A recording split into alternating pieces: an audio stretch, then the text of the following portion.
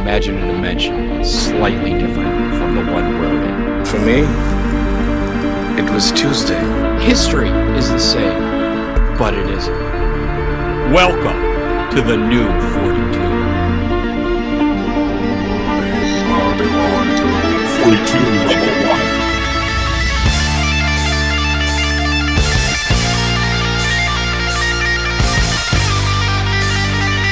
Hey everybody, this is Ken Masters, and you're listening to 42 Level 1. Yakuza!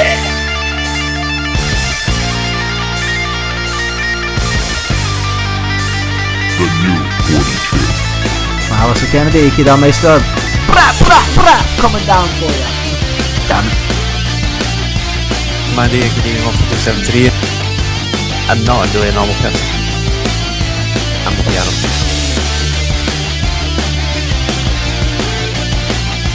Follow me. Okay. Good evening, ladies and gentlemen. Welcome. I'm one of your hosts, Alice Kennedy. This is episode 22, and here with me, as always, the Twilight Princess of all games himself, Mr. Andy Urquhart here as always. Do you know, it sounded like you said episode 22 there, because like the connection went when you said that. 262. 262. Episode 2. I think this is probably a bit. I wonder what episode 22 sounds like. We're talking about that before the show, listeners, like what our old episodes sounded like. And when we didn't have confidence just to go ahead and do this, when we were like nervous as fuck about being in all games and just doing a live show, because how many episodes did we do? Maybe like 13 before Derek signed us up. Something like that, yeah. There was maybe like 10, 15 episodes. But yeah, episode 22 would be an all games one. It would probably be one of the early ones where we had like Matt or Chip or somebody on. Well, Matt was on the show before we were on all games. Matt came on the show. Like Matt was one of our first guests, if not the first guest. Was he the first guest? He may be. Was it the guy from Exus? Remember Exus that done that game? That's right, yeah. Majestic 12. Peter Sonello or something? Peter Sujeska? Something like that. Kujesta? Peter Kajesta, yeah, that was our first guest. He went on to do stuff with one of those games you like Civilization, the space DLC or something, didn't he? Yeah, something I think he did like programming or like art stuff for it or something like that. But that game was alright, Majestic 12. Yeah, I really enjoyed it. That was probably the last PC game I probably played. Anyway, though. No, you've played PC games since then. You played Stanley Parable. I played the Stick of Truth on PC as well, technically. For free. Dangerous. So let's just start the show. So let's start with Big Screen, Wee Screen. This is the part of the show where we talk about all the TV and all the movies that we've watched this week. And it's also our film club, which, as you know, is sequels that you never knew existed and possibly should never have been made. Last week, we found our first hidden gem in Jingle All the Way 2. This week, we planned on covering 2 movies, but that was maybe a bit ambitious, and we decided we only covered Bad Santa 2 this week. Home Alone 5 can wait because we just covered Home Alone 4 2 weeks ago, and sometimes too much Home Alone can make a guy go crazy, do you know what I mean? So Bad Santa 2 is what we've done this week, but we'll talk about that at the end. I didn't watch too much this week. The Grand Tour episode 2, watched that. That was about it. Watched some Top Gear, like, because I've been finishing work late, I've not really been concentrating on anything. I've been watching The Thick of It on Netflix, with Peter Capaldi. Oh yeah. Watching through that again because it's just good, man. Like, I'm gonna fucking tear your skin off and wear it to your mother's birthday party and rub your nuts up and down her leg while humming Bohemian fucking Rhapsody. Like, he's absolutely brilliant, man. So yeah, been watching some of that. Also went to see a certain film this week, Andy, twice. Yes, you did. I have not seen it yet, so please fine. remain spoiler free. Yep, I have got a spoiler free review. Cool. It's I say review. Okay, so what did you think? Star Wars Last Jedi Episode 8. I think it was the worst Star Wars film I've ever seen. And I know Cameron completely disagrees, but like, there's a lot of people that think the same way as me. It's the most divisive Star Wars film since probably the original prequels, which the prequels, to be fair, and if you remember back in those days, no one hated them till after, like, they were all out. Like, there was no real hate for Phantom Menace going on when it was out. It was just like, oh my god, a new Star Wars film. Yeah, they weren't great, but Attack of the Clones is my least favourite of those, right? And I simply say that because Episode 1, pod racing's cool, and Darth Maul fight with Duel of the Fates is awesome. probably my favourite lightsaber fight in them all. And in Revenge of the Sith, I enjoyed Obi-Wan versus Anakin coming to a head at the end. Attack of the Clones, Yoda fighting Count Dooku didn't do it for me. Okay, so basically they started out in this... General Grievous. General Grievous. General Kenobi. I fucking love General Grievous, man. No one else I did. fucking No loved one him. else. And the best moment of the prequel trilogies is in Attack of the Clones as well. It's not. It is. It's the point. simply See it's not. when Obi-Wan Kenobi is in the spaceship in space, and there's that fucking that thing gets fired at him. Like and it's silent. Oh, you mean there's boom, boom? That's the best moment in the prequel trilogy. It's Fucking 100% not. It's when Darth Maul's second blade comes out his lightsaber and dun dun dun dun dun. That's the best moment. So anyway, but what is it one thing in the new year? What we need to do is we need to get Cameron to come on, and we need to have the Star Wars argument of ranking them, and we need to argue about pointless. it. It's pointless because I'm a it's bigger not. It's pointless because I'm a bigger Star Wars fan than both these, and like you're wrong about everything anyway. And Cameron's going to judge it in a filmatic sense, right? So I'm going to say you're going to love this movie, right? But anyway. It started out very Star Wars. This is my spoiler-free review, right? Started out very Star Wars feeling, right? And then they pulled the rug away and changed the whole feel, right? Now, some folk would say, yeah, but they moaned that Force Awakens was too similar. Yes, they did, but I didn't mind it as much as some people did. Yes, it might have been like not quite a full copy-paste job, but it took a lot of the story beats off of A New Hope. Like, I'm the first to admit that. And you would say the same, Andy, yeah? Mm-hmm. Like, a lot of it was similar, right? I didn't hate it. Like, I like the way it introduced new characters. I wasn't one that... I love Kylo Ren. Like, you know, Andy, I've got the Black Series helmet. I've got figures of him from my honeymoon. I've got, like, his lightsaber. Like, Kylo Ren's badass, right? Don't care. Taking the mask off, he's kind of a whiny bitch. Yeah, I was going to say that. Like, I fucking absolutely loved him as a villain. Amazing villain right until he takes his mask off, and then it loses a bit. So, slight spoiler here. Within the first half hour, he smashes his mask to fuck after getting told off and never puts it back on because Disney. So, they've done what they've done with Iron Man. We know it's Robert Downey Jr. Keep the fucking mask on. We want to see Iron Man.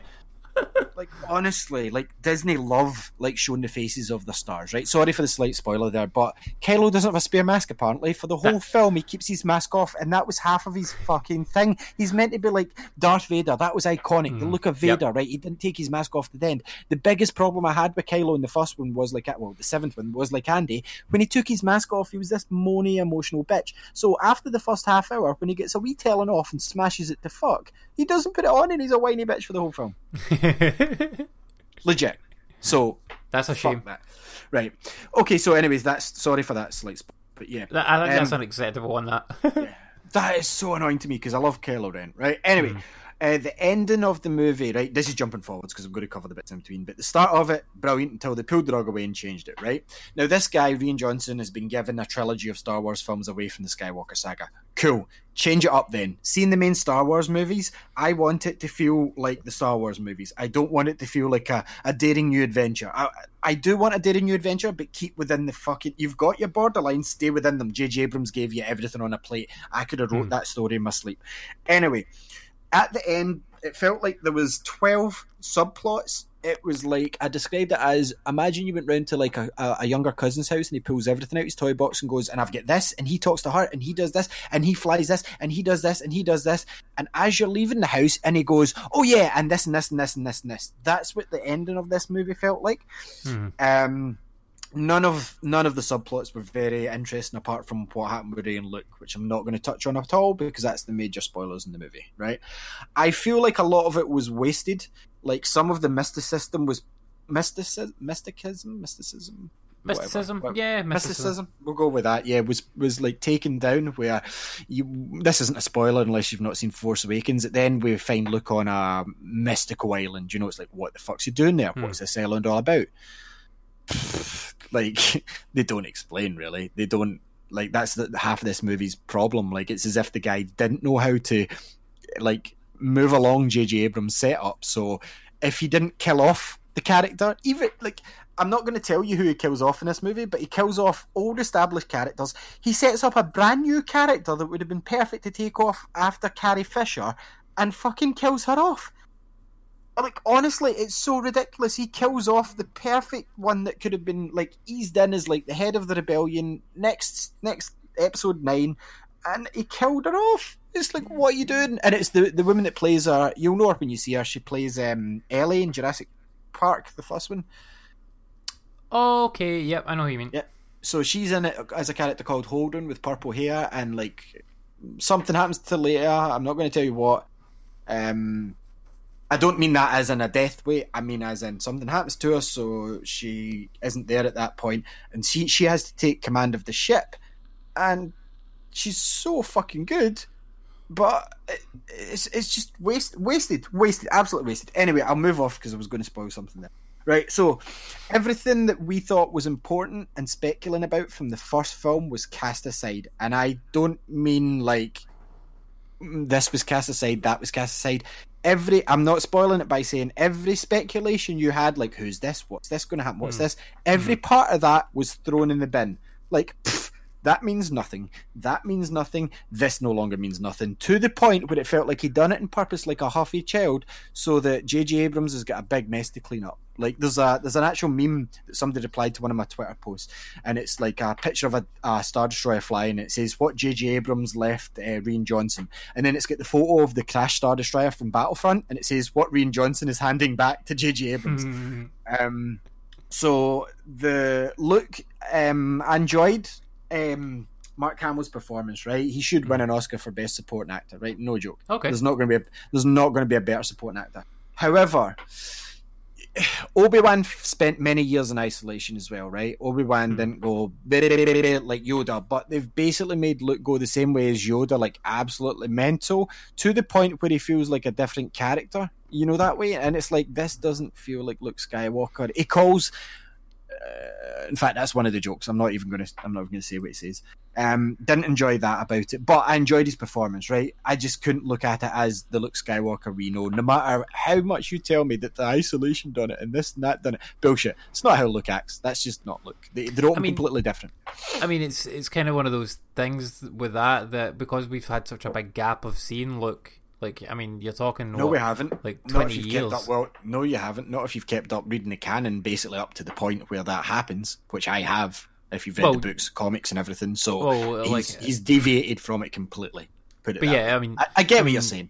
To the average film goer. Yeah, if you just take it from the point of view of the movies, you see him in episode 6 as like the hero, and he's like saved the day, blah blah blah, and he's the Jedi, and you would assume he would go on to make a new Jedi Order from there. But then you skip on what 20, 30 years, and then he's gone missing essentially, like in Force Awakens. In a way. Yeah, he didn't go. He's gone on sabbatical. He's gone on sabbatical. He went away before that for reasons that. Well, you know what happens at told you in Force Awakens, like Kylo and the Knights of Ren destroyed his Jedi Order. That's as much information, even at the end of this film, you have about all. No joke. I'm not joking. Like, see all the things you thought were important. Like, I want to know about the Knights of Ren. You don't get told. It doesn't fucking tell the guy either. Didn't have a fucking clue. Like, and the new characters that he set up were superb. Get barely any screen time. Captain Phasma gets 2 minutes. Like, literally 2 minutes at the end. Like, they wasted her more than Boba Fett. Like, you know, the Silver, played by her from Game of Thrones, Stormtrooper. Yep. Brienne of Tarth. Finn gets barely any time. There's a stupid scene that's worse than anything in any of the prequels where, like, imagine pod racing, right? But with the thing from The Last Guardian, like 10 of them. Oh, right, okay. Mm-hmm. That's in it. The problem that I had mostly with the movie, right, because I'm going to end up getting in spoilers because I'm getting annoyed, so I need to bring myself back down. The problem that I had was, right, most of it was set on spaceships, okay? Mm-hmm. Most of it was. Now, half of my enjoyment from Star Wars is seeing fantastical new worlds, right? I would have rather spent the whole film in Luke's Island finding out about it rather than what happens at the end and, like, nothing really happening with the island and all the secrets and stuff not really getting told, bar a stupid scene with Rey that kind of invokes, you know, when Luke had the Cave of Wonders and Yoda's planet where he walked in and seen his dad, that sort of thing. Yep. Yeah, they had something Cave of like Wonders. Well, you know what I mean. Like, yeah, I know. It's the forest cave. The forest of Doom or whatever it is. Yeah, whatever. right? I know I'm a big Star Wars fan. I'm that annoyed. It's just the Force cave sort of thing. It's the cave that where the dark side of the Force was. It was to face your fears. But anyway, look, Rey has a stupid bit like that I have a theory about that I would like to discuss at one point. But the most important questions, like, I'm not going to tell you what ones because that's spoilers. But if you can think of every question you wondered after the Force Awakens, this guy knows that the fans were asking it, and he either ends that storyline very quickly or just brushes over it as if it wasn't important. And it's like, I felt cheated as a Star Wars fan. Like, I'm not talking about it as a movie. Like, don't get me wrong. Like, Cameron is right. Some of the scenes look fucking amazing. Like, there's a scene with Snoke, Kylo Ren, and they're in a chamber, and it's all red, and it's fucking badass, man. It looks totally Japanese. There's a cool lightsaber fight, Kylo Ren and Rey involved in, and it looks badass. However, talking about lightsaber fights, apart from that one fight, there's one at the end, and how am I going to word this? I felt even more cheated, and it was like there was a person that should have been there that you find out, oh, they're not there, and if they were there and it had ended like that instead of the way that bit of the story finished, if they were actually there, it would have been so much more meaningful rather than what actually happened. You know, it wasn't kind of like, and then they all woke up, but it was along those lines. Poe Dameron was cool. They had fucking CGI in this movie for those Porg things, right? Which aren't as annoying to me as Ewoks. In fact, Ewoks, I like Ewoks better than these things, and I don't like the Ewoks. These fucking things are so CGI, they make the prequels look less embarrassing. Like, they honestly, they're in a scene with Chewbacca, and it's like, you've went from J.J. Abrams fucking building the universe of Star Wars to, fuck it, let's just CGI these little chicken things that I could probably make with Blue Peter props. Why the fuck would you be so lazy? J.J. Abrams has got a hell of a job retconning stuff. Everything that he set up to happen was destroyed, thrown away. There's the plot. This felt more like episode 9 the way it ended rather than an episode 8. Certain things I'm like, well, what the fuck are you going to do now? They had 3 opportunities to do one certain thing, and it's something that's not going to happen in the next one because it can't, and it's like, so how the fuck are you going to explain that? And if it's an off-screen thing, that is bullshit, right? Take from that what you will, but I'm like, why did you leave that and as it is? You could have finished it up twice or 3 times at least, and instead we get one fucking ridiculous scene in space that reminded me of fucking Superman, the Last Son of Krypton, coming back to life. Sorry. But basically this scene, if you're watching this movie and there's a certain scene where something or someone is in space, imagine you've got the touch from Transformers playing, it would fucking fit that scene in the movie incredibly. Carrie Fisher was phenomenal in this movie. We get more time with her than we did in Force Awakens, which I liked. I just didn't feel like we got enough time with the folk that we needed time with, and there was too much humour in this movie to the extent where it felt like Captain Kirk style humour for the sake of being funny, which works for Captain Kirk, but it's Star Wars, and unless it's fucking Han Solo or Poe Dameron, I don't want everybody telling jokes through this film. You know, it felt stupid. There was a cameo from one of the... I don't want to ruin anything really because it's still launch week, but I've seen it twice now. There was a cameo from one of the characters introduced in Force Awakens that felt forced, and it's like, did you even, like, did fuck it, Maz is in it, you know, Maz the wee alien, she's obviously going to be in it, you know, Maz really from the castle, right, but she's more phone, she's not physically in it, but Poe Dameron calls her and it's like, how the fuck do you know her? You weren't there? Like, oh no, he wasn't, like, so yeah, there's some things like that that's like, oh, she's your best buddy now, is she? So, and Poe Dameron is a rebellion all for himself in this movie. Because it wears thin by the end. It's like, we get it that you're Han Solo, that like, but you're for the rebellion, whereas Han Solo wasn't, but you're the cool fly guy, hot shot sort of Luke, and Luke as a pilot and Han combined, and it's like, he was fine, but his plot line with his, I'm fighting the machine with inside the machine, honestly, fuck off. Like, a lot of it just felt like, the second time I seen it as well, I came out going, I wasn't wrong. Like, literally, don't know. Maybe the space battles were okay-ish. Some cool bits, but I mean, it's space battles. There was a better space scene at the start of episode 3, if you remember, at the end of the Clone Wars, where Obi-Wan and Anakin. R2-D2 was criminally underused for no reason again. C-3PO will get like one line in the whole movie. I'm like, what's this about? Like, I get they're trying to move away from it, but don't move away from it that far. Like, I get some of the actors are getting too old, or like one of them's passed away, like Carrie Fisher. But like C-3PO, even if like the guy that was R2-D2, Kenny Baker, like he died. So like, and C-3PO and R2-D2 are Star Wars staples from everything. Yes, that's C-3PO. That's not like, something that needs changed. No, absolutely iconic. not. Like they are iconic, and they should stay in Star Wars basically, regardless of what it does. They can always be there. Yeah, they should be around the main characters continuously. Like, but they're not. They're not. Like, I think it was Empire Strikes Back where for the majority of the film C-3PO was stuck at the base and R2-D2 was with Luke. But this time they were both just stuck at the base. And you're backseat in this one, and it's like, I get you invented BB-8 to sell toys, but like, what the fuck? Like, there was one cool part where BB-8, I remember the toy that I had, the head of it falls off all the time.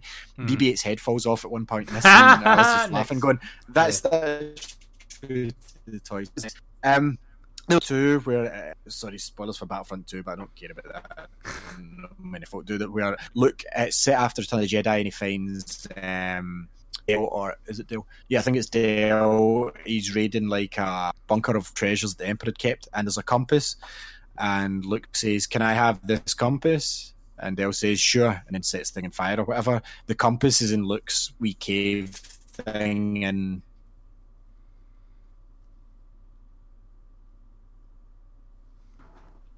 hello, like in Last Jedi. Yeah, that show. So the compass is in Last Jedi that was in Battlefront 2. Cool.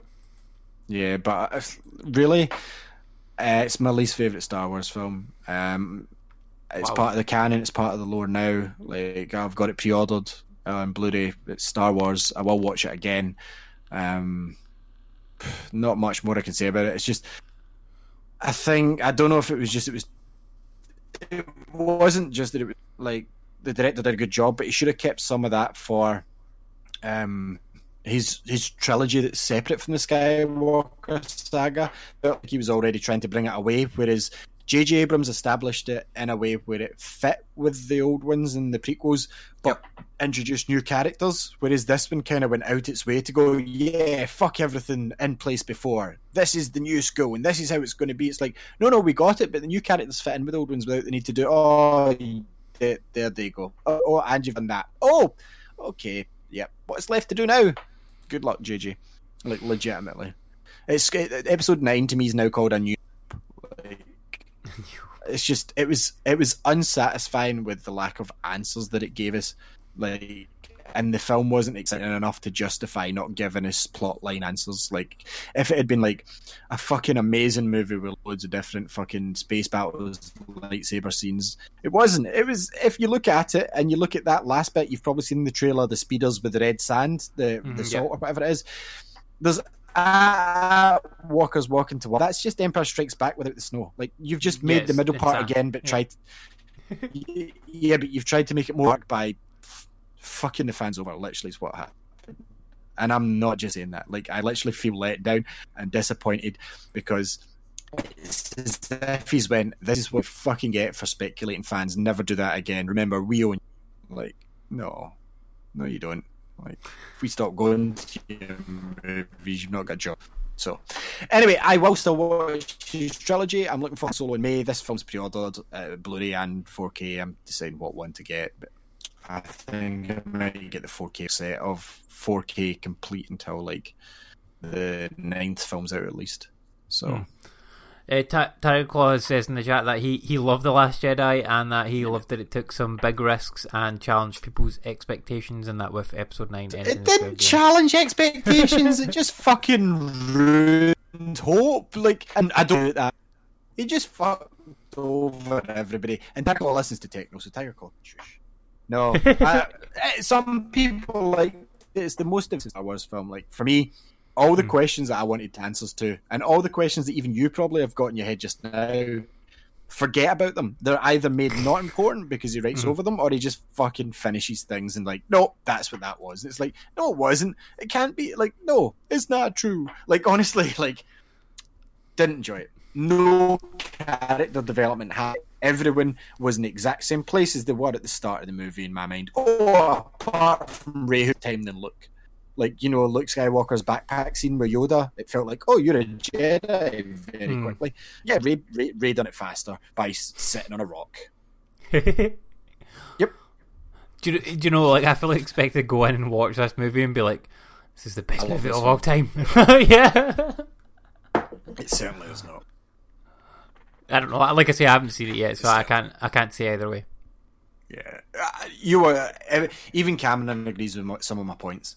Even though he preferred the movie, I just thought it was too jarring of a change when fine well, J.J. Abrams is going to bring the next one back to what he'd set up. You know, he's going to give it that feel again. It just didn't feel Star Wars. The plots were engaging, like, legitimately. Nothing, like, the reason being they didn't give it enough explanation for certain things.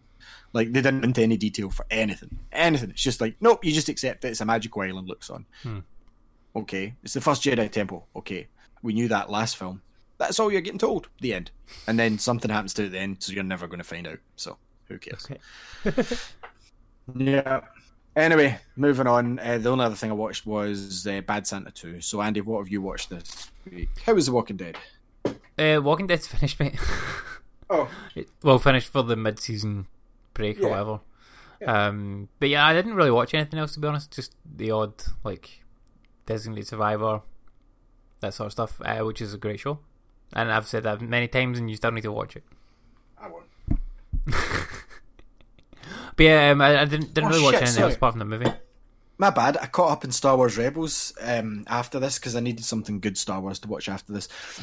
Star Wars Rebels Season 4 is the final season, and then obviously they were going to continue on with more CGI, but they've decided they're doing the live action one now in 2019 on the Disney's exclusive service streaming platform thing. So Star Wars Rebels is heading into its final season, continuing on after the events of the end of the last one, where it kind of was alongside Rogue One. They're fighting against the Admiral Thrawn, who obviously was from the old extended universe, expanded universe, where he was the blue guy, and like they're giving me more like about the mythology and stuff about the Force and the Jedi and what they're actually doing than Last Jedi did, like in a cartoon of 20 minutes. It's by Disney also. More Disney feels like CGI Aladdin with lightsabers sometimes, but this is given, and its 4 seasons giving me more than what that guy gave me in his movie. Really cool. They're developing the love story between Kanan and Hera, which was obvious from the start. And even before that, if you read the book, and you should read the book, A New Dawn by John Jackson. So yeah, Star Wars Rebels, I caught right up, episode 9. The one thing that annoyed me, see when they stop in the middle of a story, it's like, that's not how you do a cliffhanger. That's just not finishing the story until January. So yeah, Rebels is great. Like, it's a shame it's its final season, but then again, Clone Wars did drag on certain seasons, and there is 6 seasons of Clone Wars. Nice. Yeah, 6 seasons. But yeah, anyway, Bad Santa 2. So, obviously, you know how we do this. I'll tell you a bit about it. Bad Santa 2, Billy Bob Thornton. If you'd ever seen Bad Santa, he is a thief, and he's got a little midget guy as his like partner, and in the last film he get betrayed by him. It was a shopping centre, I believe, the last time. Mall. Yeah, and he like acts as Santa, but he pisses himself, has sex with all like everybody, and drinks a lot. This one followed that on, and this time he went back to his old way of sorting it all out, and his little buddy comes along, and his mum's in it again, and what is it? It's not an orphanage. It's a charity that they're trying to rob this time, and he's not really for it at first.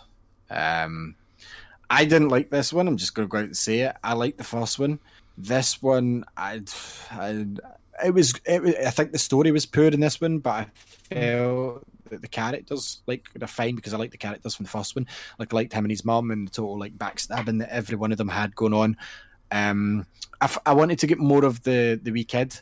Can I fix you a sandwich? I wanted more of him.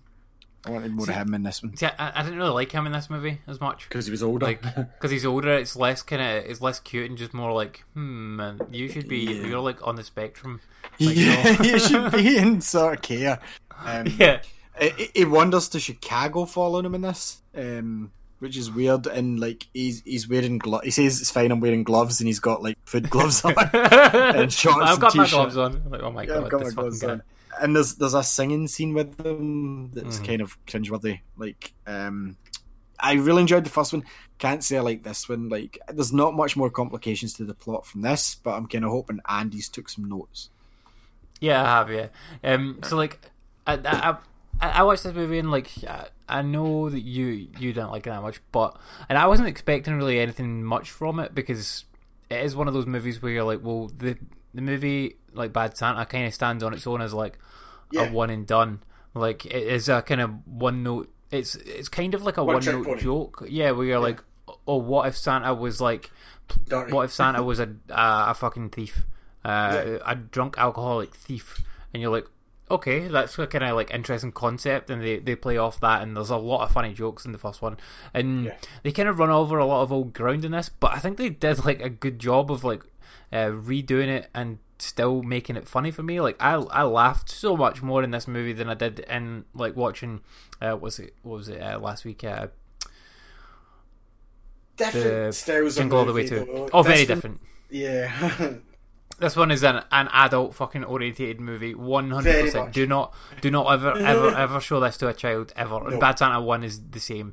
This one probably like ramps it up in terms of like, I would say it's worse in the gross out sort of humour. In the gross out stuff and the controversial stuff as well, where like I was, and you might think it weird that I'm going like, oh, I really enjoyed that side of it. Because like last week I was saying that like Jingle All the Way too, like when they did go to like a fart joke, like it wasn't funny, and I was like, I wish they didn't do those jokes. No, I get it. It's because it didn't really suit the happy sort of Christmas film feel that it had. Whereas this one, that's what it's got going for it.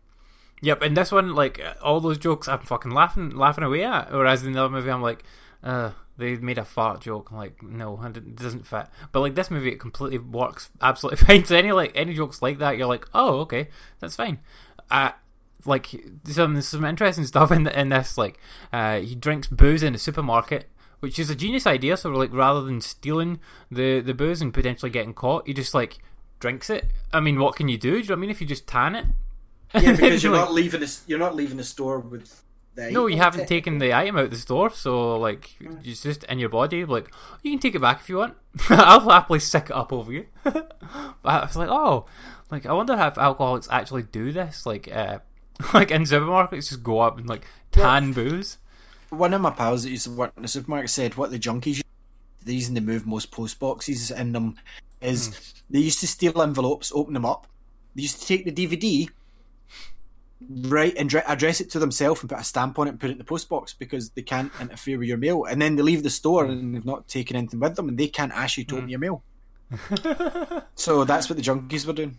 They were you know the ones I mean, the big red boxes in the like Tesco's and stuff. Yeah, they were doing that. They were stealing envelopes from the stationery bit, stealing DVDs and CDs and addressing it to themselves and posting it. And only the Queen, or if the police have a suspect that it's a bomb, can open your mail legally. That's fucking clever. Like that's really clever. Like for a junkie. Like they'd have to buy stamps though. But they'd have to buy. Yeah, but that's it. They're buying a stamp, but they're doing the Christmas shopping. Say it like it fits in that post box. That's fucking funny. Well, I mean, they've probably changed that now. And like, I know over here with booze, like in supermarkets, booze is like they're sealed so that you have to like. It's a lot of it, I think, is for like ID purposes as well. So like when you have to go, you get the booze and it's got like a sort of security tag thing over the lid, so you can't open it without having that taken off first. So like in over Scotland, here, we still can't buy drink after 10 o'clock or on a Sunday at a certain time. Like that's what Scotland's still like. Even England's got better rules than us. They've got 24-hour like licenses. Yeah, I mean obviously it shouldn't be every business, but like some places you could fucking do that, no problem. Yeah. Because I mean, sometimes like you need more booze. Like if you're partying or whatever, or sometimes you're like, oh shit, I've run out of booze. It's 11 o'clock. Fuck, I need to wait till the morning. Oh well, the party's done. See you later. Yeah, but I guarantee you, in Scotland, we've got the least amount of schnapps at the back of the cupboard compared to England because we end up drinking it because it's left. Whereas in England, we go out and buy some beer. Yeah, so we end up drinking all the fucking windowline and all the shit that's in the cupboard. This is how people get in trouble. Yep. But yeah, like he's Bad Santa's been dumped, which I reckon was because the actress refused to come back. Yeah, the one probably, that was in Gilmore Girls. Yeah, Marissa Tomei, who's now Aunt May in Spider-Man. She's like, there's no fucking way I'm doing that again. Yeah. Like, going, fuck me Santa. Like, yeah, no, although they got someone to do it, this one. They got someone to do it, yeah. Like some actress who I've never seen before. And she was quite a nice looking lady. But I mean, why would you want to bang him? He's fucking ugly and old, and he looks. I mean, she looks like his grandpa. And he pisses his suit. Well, he doesn't do that as much in this movie. No, he gets pissed on by the young kid. He gets pissed on, which happens. Like Bethany's pissed on a Santa before, so. I mean, that does happen. But yeah, I thought like at the beginning it was so fucking risky because they made jokes out of suicide. Like, yeah, and for any other movie, right, I would be like, whoa, that's a bit like close to the bone. But here, I was fucking like, I was laughing so hard, man. Like, see when he tries to like commit suicide by putting his head in an electric oven. I'm like, oh my god! Yeah, and he burns his feet. That was funny. And then he tries to hang himself with a fucking toaster. Yeah. Like, oh my god. But yeah, the Thurman Merman is still completely stupid, but it's not like cute anymore because in the first movie it's kind of cute where he's like a little kid and he's like, oh, blah, blah, and he thinks he thinks this is the real Santa, and like, oh Santa, oh you're like. You're having sex with this lady. Oh, where's Mrs. Claus? What would you think? And he's like, oh, this is Mrs. Claus's sister. Yeah, and it's fine. I'm like, okay. But in this one, he's like, the Thurman Merman's got a job, and he buys him a prostitute. And he buys him a prostitute, yeah. And he says, hand isn't food. Like, don't put butter on your hand. Hand isn't food. Yeah. Like, what? The midget was pussy blind in the first movie. I thought that was hilarious. And that's why he tried to backstab Santa, because he was pussy blind. I'm like, that's a great term. Like, I've known people that have been pussy blind before. Like, when you think back on it, and you're like, yeah, you were pussy blind during all those years. and then like Thurman wants Santa to pop his cherry. He's like, you promised me you would pop my cherry. He's like, no, we're not doing that. And he also talks about, like, Thurman talks about having a wank with his, like, over his mum with God watching over him. Like, yeah. That's fucking funny. Like, what?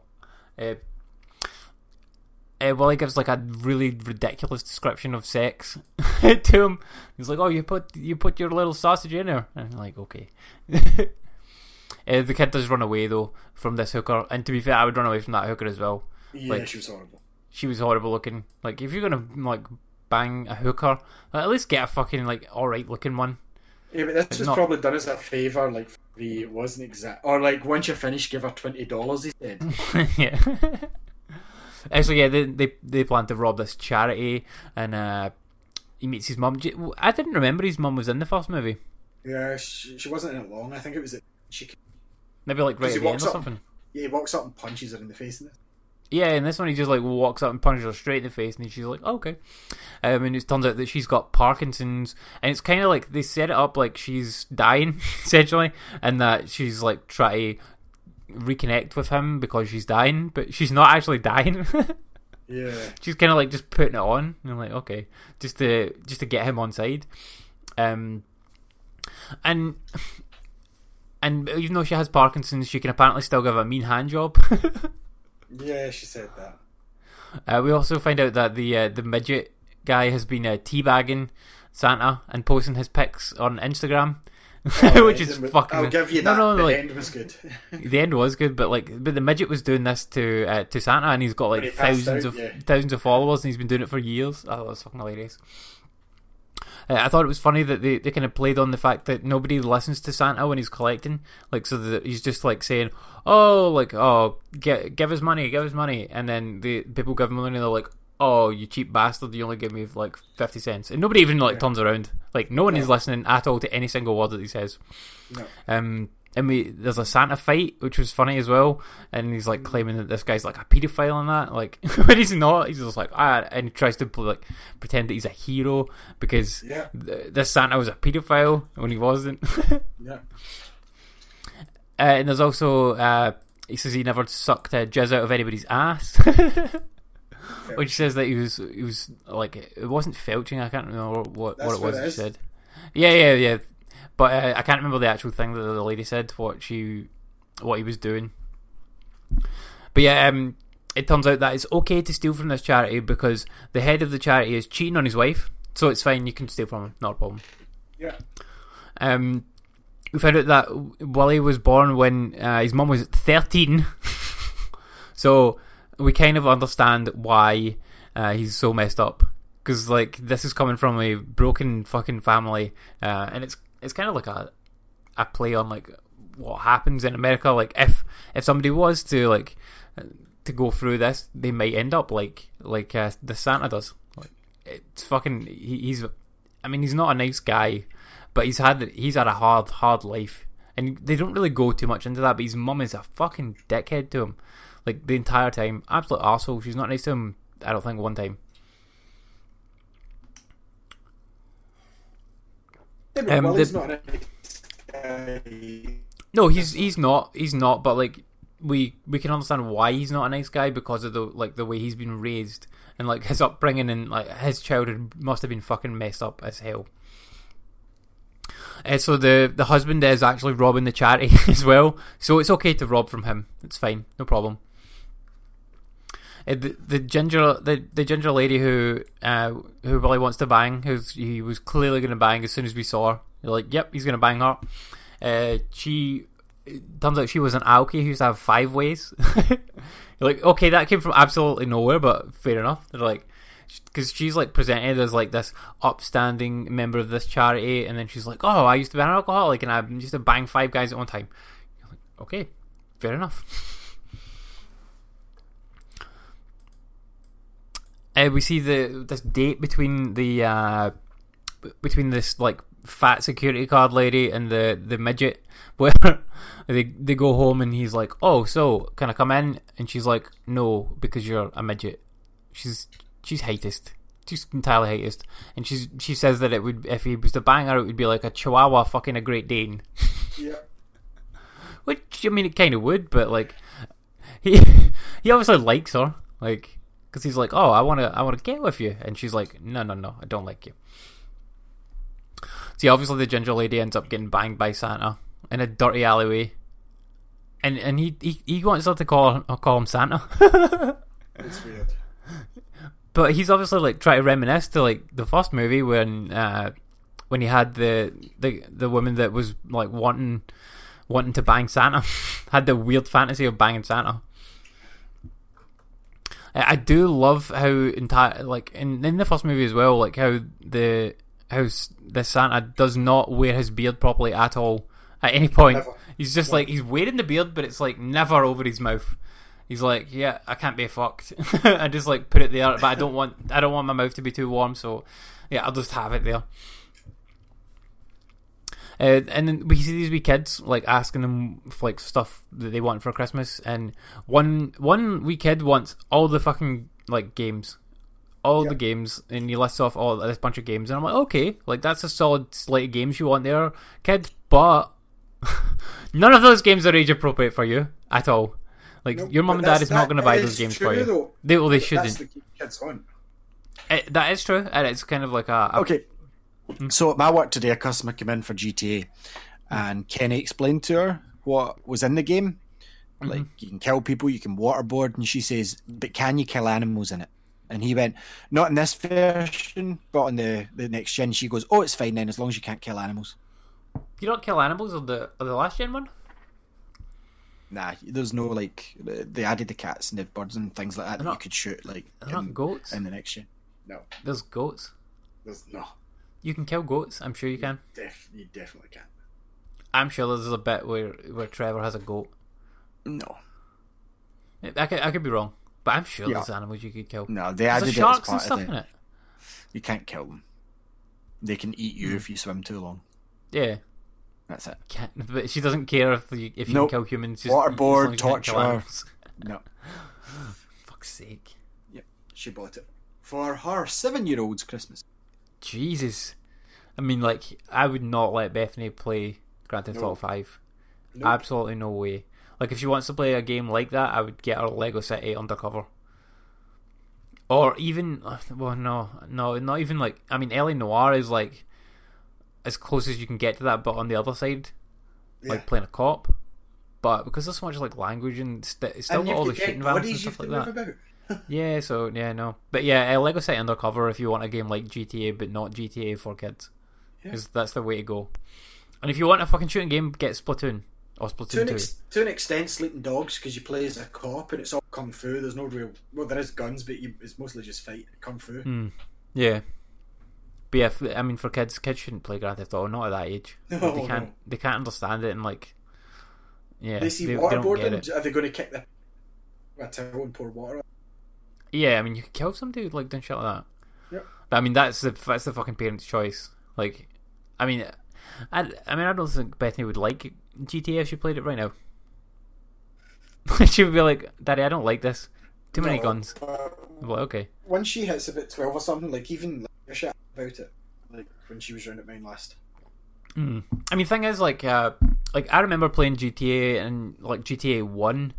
And, I mean, we must have been, what, like, maybe, like, 10, 13. 12 when that came out, something like that? Yeah, 13. Like 12, 13 when we played that. But that was fucking, like, that was top down. That was like a arcade game back then, almost. You know, and yeah, okay, you could run over people, but they didn't really look like people, and they didn't really look that much like cars, and it was all very gamey. And like now it's the a Harry lot different. Krishnas to run over, and all you see is like a red splat, but now it's like realistic sort of violence. And I mean, you had to screw the thumbsticks to take out the guy's teeth when Trevor was doing the torturing.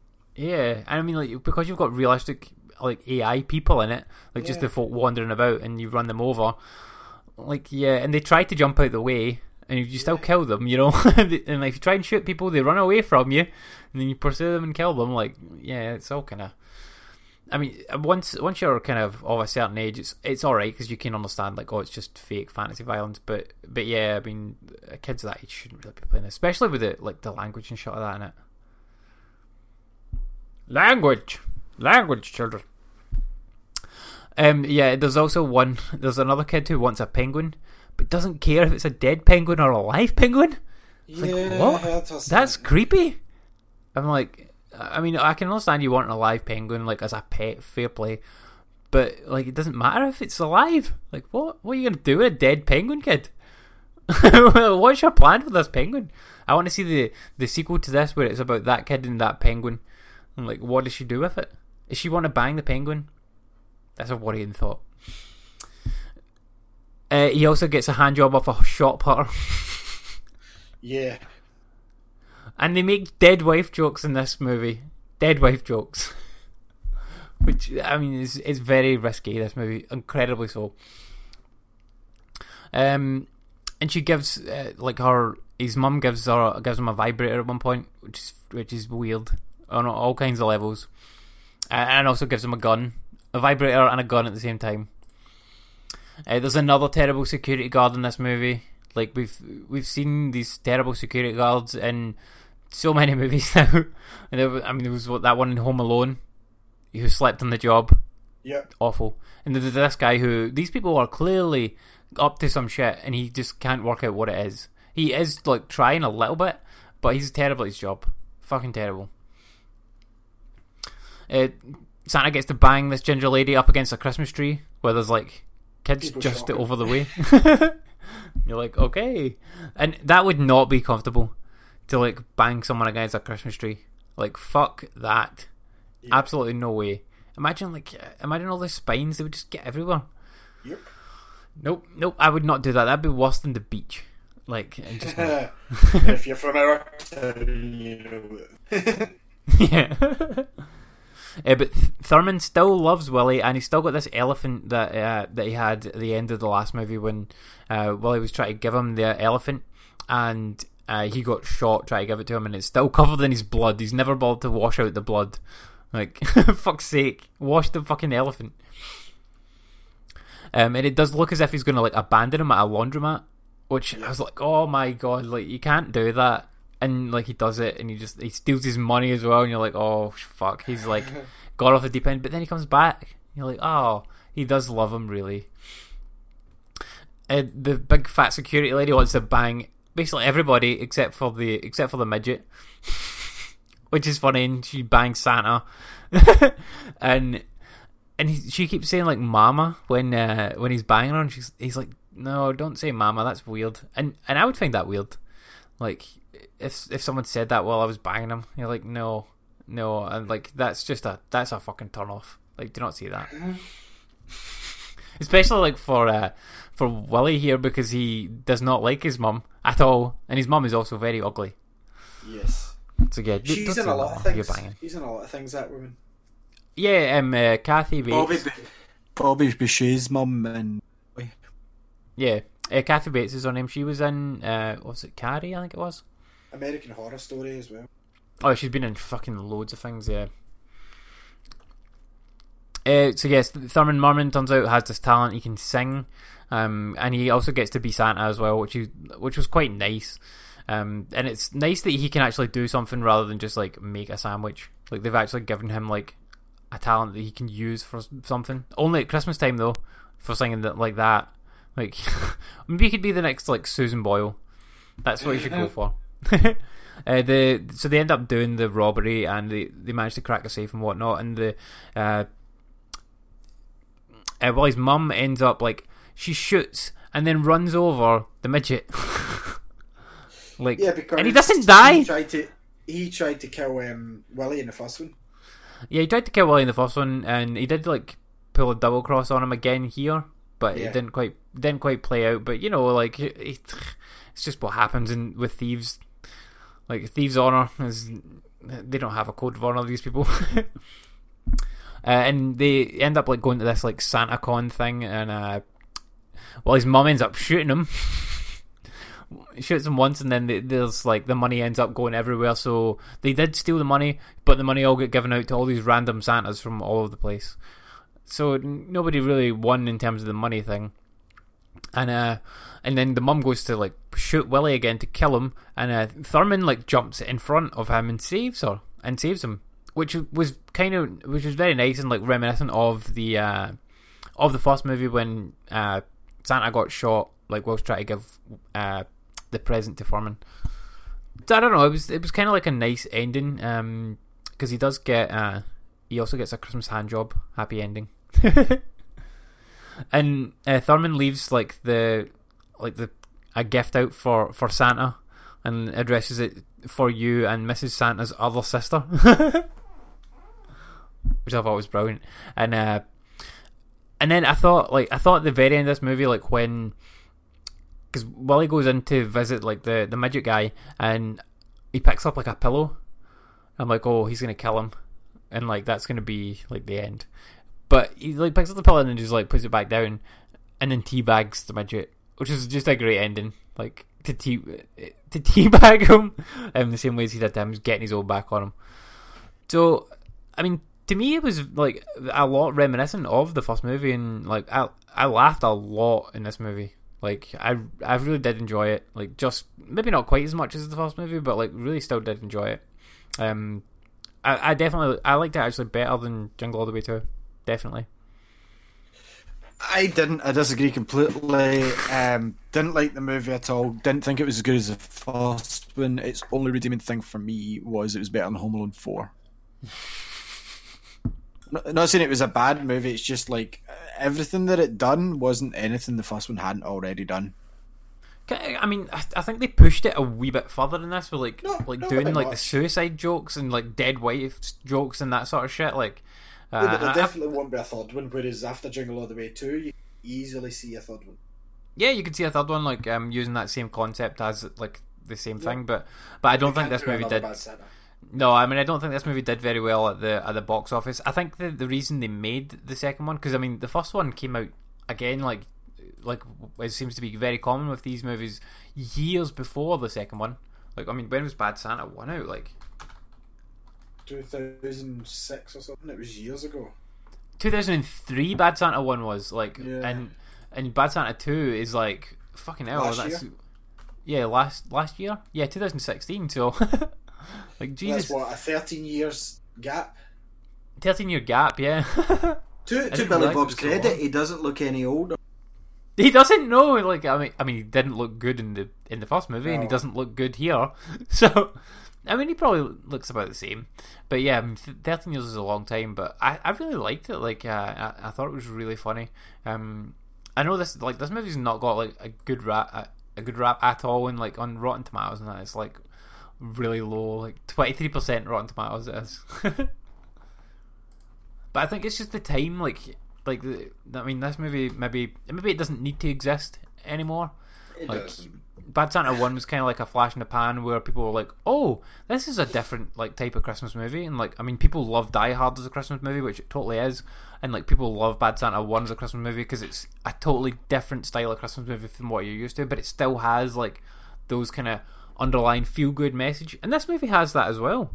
Like, it totally still has like feel-good stuff in there, like the way Thurman is with Willie, and the way Willie ends up being with Thurman. So I liked it. I thought it did justice to the first movie, and the jokes were fucking funny. Like, risky as hell, but I really enjoyed it. I thought it was hilarious. I've seen riskier jokes being told. Like, the movie for sure. it wasn't that risky, to be fair. Like, maybe in this current PC era, like, you know, you can't say anything to anybody because it's like that's not what they associate themselves with. But for me, I don't need to see this again. I will watch the first one again because I enjoy it, but this one isn't better than the first one. And no, it's not better.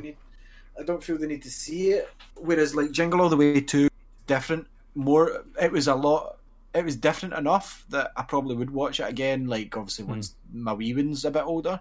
Well, a lot older because she's only going to be born next month. But, like, you know what I mean? Like, Bad Santa 2 for a movie for me, if I had the choice, I'll just watch the first one again. Like, that would be enough for me.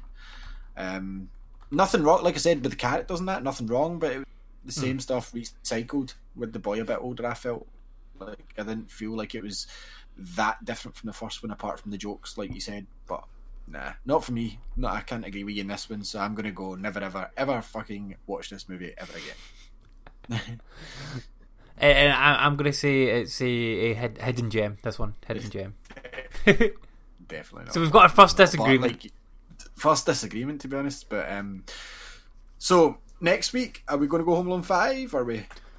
Yeah, let's just do that, and then that'll be our Christmas ones done, dusted. But Boxing Day movie, so we'll be hungover watching it. No, we won't. I'll be at work, so yeah, I'll be at work as well. Yeah, so we'll watch it after work begrudgingly. I'll maybe even try and watch Christmas Day because I'm sitting in the house. I'll try and see that at some point. I don't know that. I don't think I really want to watch that on Christmas Day.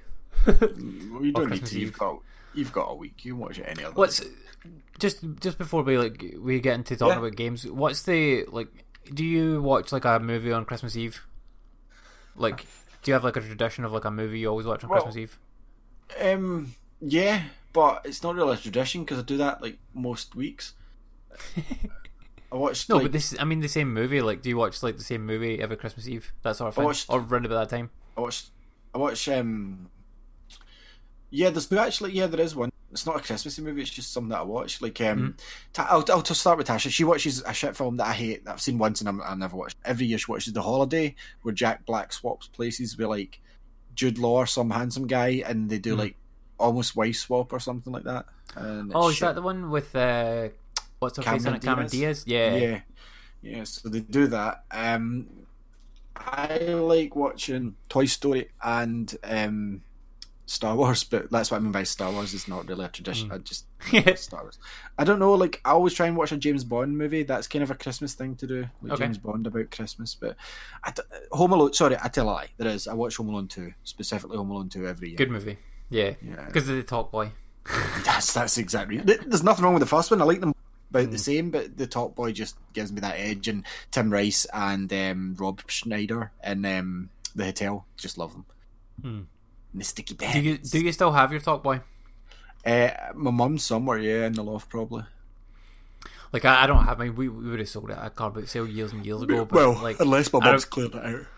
I remember like recording, and I've still got a tape recording somewhere of me and my brother like making a tape recording for my gran who was in hospital at the time, and like there's a tape recording where we got my gran to speak into it, and like this is when my gran was in hospital, like not that long before she died.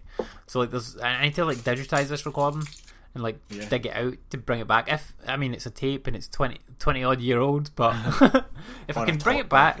And that's where I recorded it, but I've still got the tape somewhere. I don't have the Talk Boy anymore, but I've got this tape, and I always remember like the Talk Boy always smelled funny. Like it smelled like weird. I don't know if you remember this. That's just you, man. No, I had a plastic smell. It did have a plasticky weird. It was a weird plastic smell though.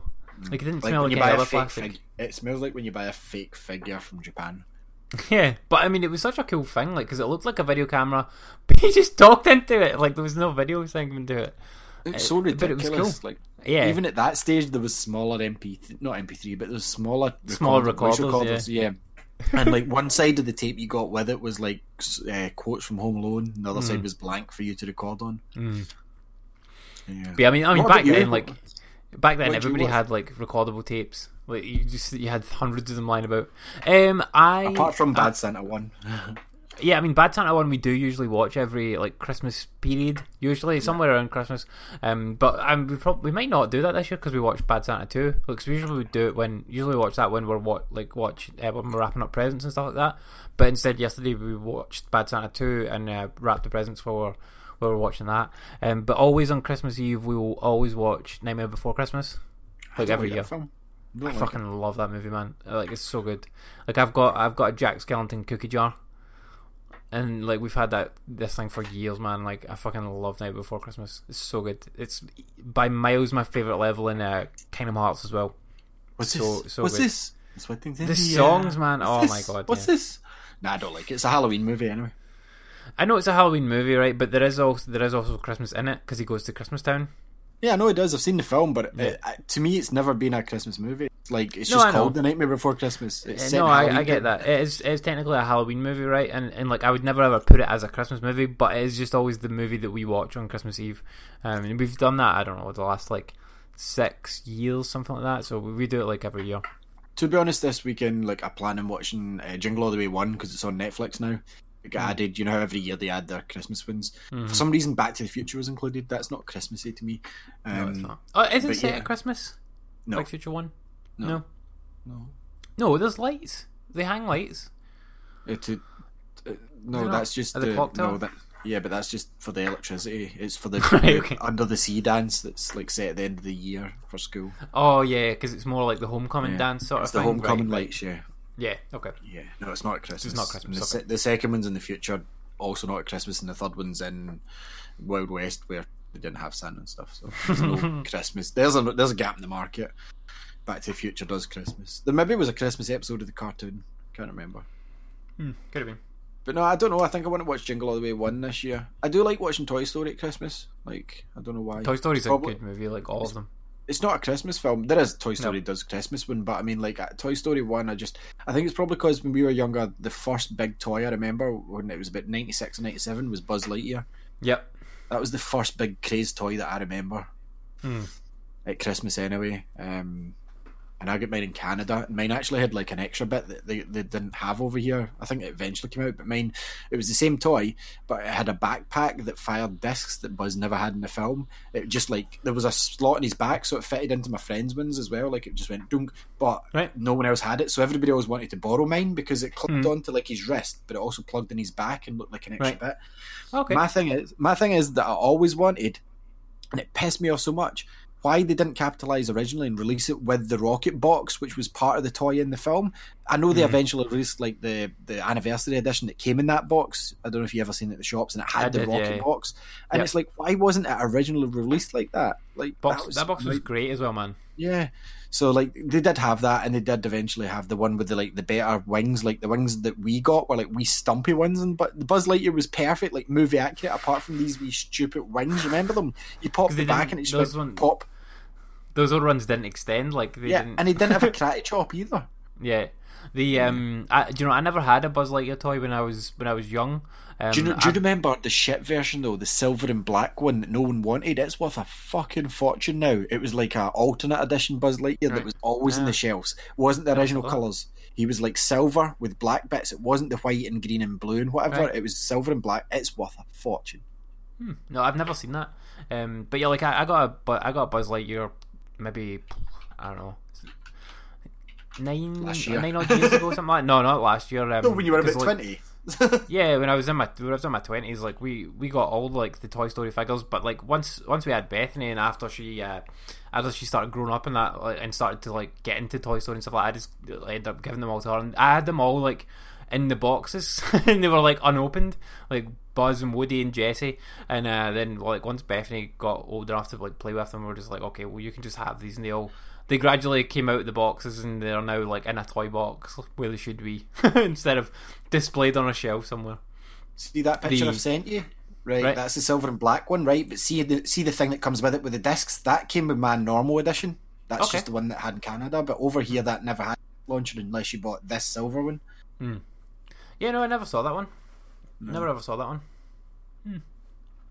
But yeah, that's kind of our Christmas tradition. Watching Nightmare Before Christmas, Night Before. No other movies that you watched? No, that's it. Like Bad Santa, but like say, not Home Alone. Bad Santa 2 this year. No, don't watch Home Alone. Don't watch it. I do like Home Alone 1 and 2, but we don't watch them. Yeah, I've seen them before, so. Okay, so there's the one that want that with the utility belt and stuff. Okay, so let's move on to the level about all the video games we've played throughout the week. What's been happening in the video game news? So yeah, someone's managed to figure out how to complete Mario Odyssey without jumping one time, which is crazy. What? I know. How did you pass that last level where you have to jump all the blocks? What they've basically done is they've not glitched it right, but they've worked out what is counted as a jump, and so they've worked out like what's counted as a jump in the game. So like if you press the jump button whilst he's already in the air, it's okay. So like if you like throw Cappy, run into him, then that boosts you up into the air, and that doesn't count as a jump, and then you can then jump anywhere you want. Do this. Like, I mean, it's kind of like, I think it's interesting, like the way that like people do look at the games and try to like play them in different ways. So like it's kind of cool, but yeah, I mean, I think the guy played through it like 4 or 5 times to get to the point where it was like, yeah, you haven't jumped, because you can't track your jumps in the game until you've completed the game. Like, because you go to Toadette, and Toadette tells you how many times you jumped. And I mean, like when I went and looked at mine's like 3,000. You know what this guy managed to do? This guy managed to do it without jumping one time. He tried to, like, his first run, I think he jumped like 23 times. And he's like, oh, okay. And then he did it again, and it's like one time. I'm like, okay, and then had to do it again, and managed to do it like none times. So there was like one that he said was really difficult to work out how to actually do it without jumping. He had to do like a kind of weird skip thing for it. Like, and you can only do it in like 2-player mode, because there's one point where so there's one point when you're see at the start of the game, and there's a couple other points in the game where you're started off and you are like lying on the ground, and you have to push the jump button. There's nothing else you can do. Now there's like 3 times I think that happens in the game. 2 of them don't count as jumps, and 1 of them does. So the only way to get around that is like to play in 2-player mode and to have Cappy start off and like sort of throw him, and then like into Mario, and he gets up. I also seen one that kind of links into this, where you know how they've got the GameCube attachment now. They used the Donkey Kongs to complete Breath of the Wild. Oh, the bongos. Yeah. Nice. They used that to finish Zelda. Nice, that's cool. Apparently Wasteland 2 is coming to the Switch. Yay. Oh, great. The Ignis DLC for Final Fantasy 15 finally out now on PS4 and Xbox One. What? Yay. Ignis DLC out now on PS4, Xbox One. That's supposedly the final DLC. Of all games. Still haven't finished it. One day I'll finish Final Fantasy 15. No, you won't. PlayerUnknown Battlegrounds has had a massive launch on the Xbox One. I think they've racked up over 1 million players in the first 48 hours. PUBG? Yeah. Which is good. I'm not that surprised, especially. I mean, it's good because it's still in early access. It's had its first update already. They've already updated and patched and that. Yeah, no. Yeah, I mean, it's not really a graphical game though. It's more about the gameplay, which is fine. I mean, you can sacrifice graphics for gameplay. That's not a problem. It doesn't have to be look fucking uber realistic for you to make a good game. I haven't played it again since because I was meant to be playing Fraser and he was too hungover, so I just played Battlefront 2 instead. He was just so raw after the stuff now. Titan Quest is coming to Switch, PS4 and Xbox One next year. Yay. Xenoblade Chronicles 2 is getting an update in this month where it's going to apparently fix the map, which is apparently bad, but you said it's not bad? You don't mind it? I didn't know why this was getting updated. I read this story, I was like, I'm enjoying this game. I don't have much to cover in it because I'm more exploring. I'm doing an Andy in it because I want to see everything. I haven't really hit any more story beats, but I didn't see an issue with the map at all. Legitimately, I've spent a lot of time with this game and no, don't see a problem with it at all. No. My Nintendo's added some smartphone cases, but only in Japan. Are any of these for normal phones, or are they all for Huawei's? What? What phones are they for? I didn't read it. Oh, you didn't read it? You sent me an article and didn't read it. Oh my god! I don't read any of the ones I sent you. Yeah, so it looks like there's some for iPhones. It doesn't really say though, what they're for, what phone they're for. Okay, anyway, looks like they're probably for iPhones. Nintendo's filed a patent for a passive walking device. Yep. Okay, I don't get why, but Nintendo has done these things before for the quality of life stuff. Remember they had a heartbeat monitor thing. What's happening with all that? Remember that we announced it. Yeah, and the quality of life stuff. Yeah, they've kind of gone away from that, but I mean they could bring it back. They did do Wii Fit and all that shit before, so if the Switch does well enough, you'll see all that shit come over. You'll see Wii Fit Switch. Yeah, no, I know. You know what I mean? The shovelware will start to come down the pipe. You'll see Wii Fit Switch. I can't wait. Imagine they made you balance on the Switch. That'd be hilarious. As long as stand on your Switch. Yeah, I mean, Wii Sports is something that they should 100% do for the Switch. Not even the sports, just bowling. No, I think it needs tennis as well. I love the tennis. Tennis, golf, bowling. Just bowling. That's what you need. Tennis, golf, bowling. I had the golf in the Wii U and it was clever enough. The golf ball, you had to put the tablet on the floor and see the guy. It didn't work. To tee off, I remember that. Remember they gave you a bit of plastic just so you could do that in the Wii U box. That was the only function that this fucking bit of plastic had, was to level it out if you had the Switch laid and flat. And that they only used it in that one game. Yeah. Okay, that was a fucking waste of that bit of plastic. Burnout Paradise has apparently been rated for the Switch. That's interesting. It's quite a popular game still. Went a bit nuts for it.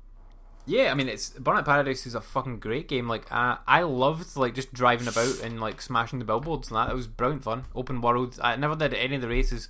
Just drove about, smashed billboards, and found the hidden, the hidden things. Yep. Hidden paths. After Forza Horizon 3, I have no need for that. Yeah, but if you don't have Forza Horizon 3 and you only have a Switch, then. But I don't. Maybe... I've got the most powerful console in the world. Oh yeah. Bloody console. We'll get into that.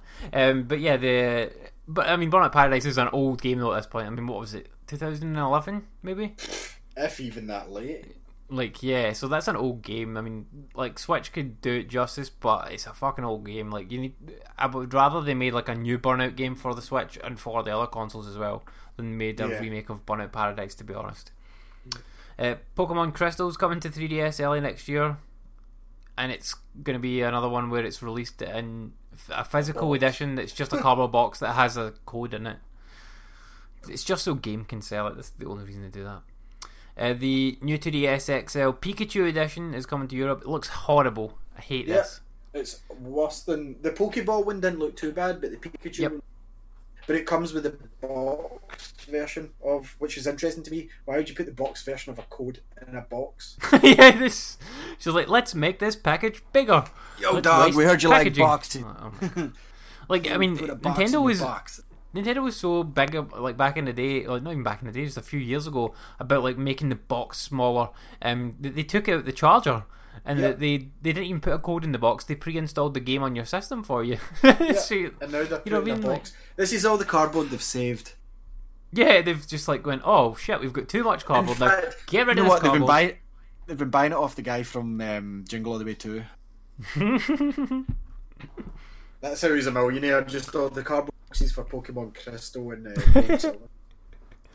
Hyperkin has created a portable a prototype of a portable N64 Mini. Yeah, could be cool, but I doubt it will come out. Yeah, I mean, I like the idea of it. I mean, it's a cool idea, and the N64 did have a very unique controller, which is that is the best way to play an N64 game right now, is using like the original hardware. So I don't know if you could plug a cart into this or how it would work, but it does have a screen essentially built into the top of the controller.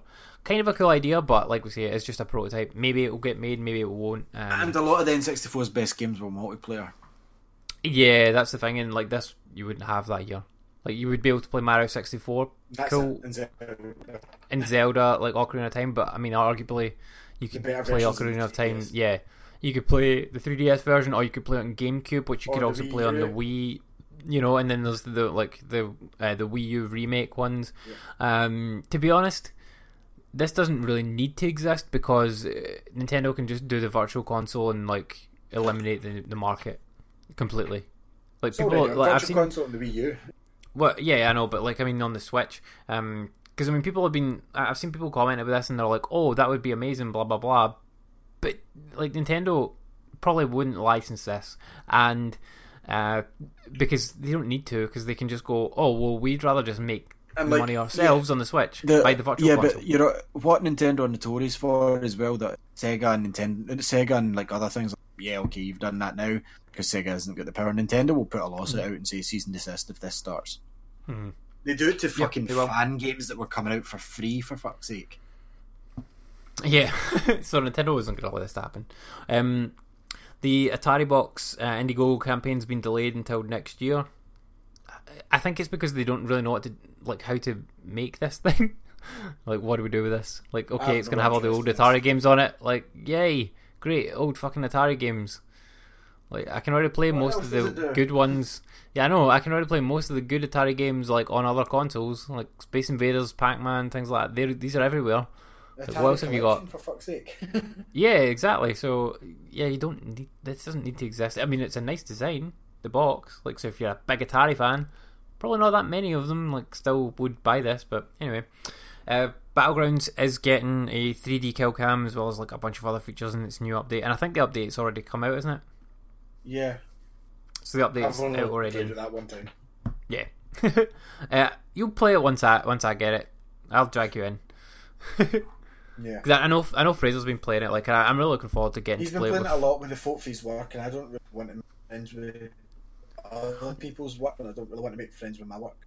Yeah, I mean, there's a lot of people that I know that are playing it from our work, so like I'll jump in and play with them once I get it. But Catherine, I'll wait till that game's done. Yeah, I mean, it's still in early access, like, so obviously it's a wee while away before it comes out official full 1.0 launch. If it ever does, I'm still waiting for the full launch of PlayStation. Do you remember the game Catherine on the PS3 360? Like a puzzle game that was about. Yeah, cheating on his girlfriend or something. Puzzle game. It was about cheating his girlfriend. Yeah, it was a very fucking weird puzzle game, because like the gameplay element of it. I do like this shit, right? But it's a really hard game, which I don't like. I don't like hard games. I like weird stories, but not if they're hard as well. But this guy, like when you play as him in the puzzle modes, he's got like horns on his head and he looks very strange. But it's kind of grown a bit of like a cult following because like a lot of YouTubers and stuff like that have covered it, and like PewDiePie did like a whole thing about it. So it's very popular, and like it's kind of grown in popularity since it came out because it was a real fucking niche title when it came out. But it is getting a remaster on the PS4, and I believe it's Xbox One as well, but I could be wrong there.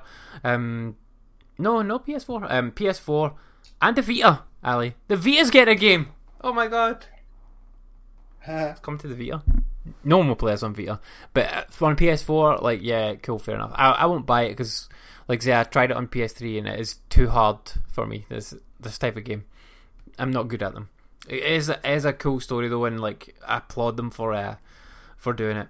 And finally, it looks like a new Zelda game is in development already. Of course it is. And there is like a poll kicking around as to whether or not, what do you want from it? Do you want it to be open world? I want a sequel to Breath of the Wild. Or do you want it to like go back to the traditional way? 100% sequel to Breath of the Wild, please. Yes. Yep. I would agree, I think that's the only option just now. I don't think they can go back at this point. Nah, I mean Breath of the Wild is too big a hit, and like it's done too well critically and commercially that they can see the writing on the wall. Like, Nintendo likes money, that's why they're a business. They were out to make money. There was more copies of Zelda sold in Switches at one point this year. Yeah, yeah. So you're gonna see a sequel to Breath of the Wild, 100%. It's gonna be a big, massive open world, probably a bigger open world. Maybe most likely a different Hyrule and a different layout and all that sort of shit. And I would expect to see some like bigger dungeons in it. Yeah, actual old school dungeons instead of small shrines. Yeah, so they'll still have shrines for sure, because shrines are a big hit and they're really well done. And it works well on the handheld as well. Yeah, absolutely. But like rather than doing like the Guardian Beast type things, they will have like big dungeons that you'll go into. So like rather than like you go into like a shrine, then you'll go into a dungeon. It'll be underground, and you'll have to deal like with the puzzles of it, like a temple. Yeah, that sort of thing. But yeah, really looking forward to whatever they do next. I'm thoroughly enjoying Breath of the Wild. And yeah, day one on it, of course. Like after Breath of the Wild, I'll be fucking day one on every Zelda game. Yep, hands down. Yep. Which I wouldn't have said before. No, neither would I have. Like, being honest, like I liked Zelda enough, and yeah, they're very games, but up until Breath of the Wild, they weren't like, shit, Zelda's awesome. They were like, I don't get the hype over Ocarina. I still don't. It was alright, but Breath of the Wild, see all these folks still clinging on to Ocarina, it's not as good as Breath of the Wild. Nowhere near. Yeah, I mean, yeah, I did love Ocarina, like, absolutely fucking loved it, and I've played it through a couple of times, like, over the years, but, yeah. That'll be a discussion for Game of the Year stuff. Whether or not it's... When are we doing that? Is it 2 weeks' time? We'll do it basically first week of January, I think we'll do it. Okay. I need to finish Breath of the Wild first, Ali. I'm working on it! We don't actually have to finish games this year to like have them in our game. No, of course not. Like we've never I've really had that rule. I know you've kind of tried to stick to that, but yeah. I certainly haven't. Like Final Fantasy 15 was in my list last year, and I still haven't finished it. So of course it was. Yeah, because I'm sure I criticised you for having it in when you've not. Yeah, but I mean, I still like I put 40 hours into that game and I've enjoyed it. So. Are you not finishing stuff to decide on placement? Yes, that's precisely it. I need to finish like these specific games to see where they should fall on the list. There's a game in my Game of the Year that I'll probably never play. Well, probably what? I've played bits of the campaign mode, but I'll probably never finish it. And yeah, I mean, Game of the Year list. Yeah. Splatoon 2 spoils, but I mean, I'm gonna finish the Splatoon 2 campaign because it's actually alright. It's alright, but I didn't buy it for that. Like, it's not like Battlefront, but I was like, well, there's a campaign. Like, there is no Battlefront. This was kind of like, there's a campaign at the side here. Yeah, they've even kind of hidden it in the game. Yeah, I think that's a weird move. They're just gonna like buried it away. I mean, as a side note, and it's not just a small campaign like COD. It's huge. A legit, like, it's fucking long full campaign. Yeah, with story elements linking to the first game. Yeah, and I mean the story is very loose, but you know, like. But the bosses are fun. Bosses are good, yeah. The toaster battle was good, and then I thought a tentacle thing was. Yep. Yeah, I've done that. But yeah, that's all the news. Okay, so let's move on to what we've. I'm going to jump in first because I've played very little. I've one game. Obviously, my Xbox One X I was testing out because you need more time to talk about your new buy. I was playing on my Xbox One X, the most powerful console in the world. Forza 7 is like by a mile. Forza 7, absolute incredible looking game, but you know the Forzas, Andy, they've looked good like on every console they've been on. They've been like trendsetters, and like they've Gran Turismo, unless it comes back with a superb Gran Turismo 7, they are done for just now.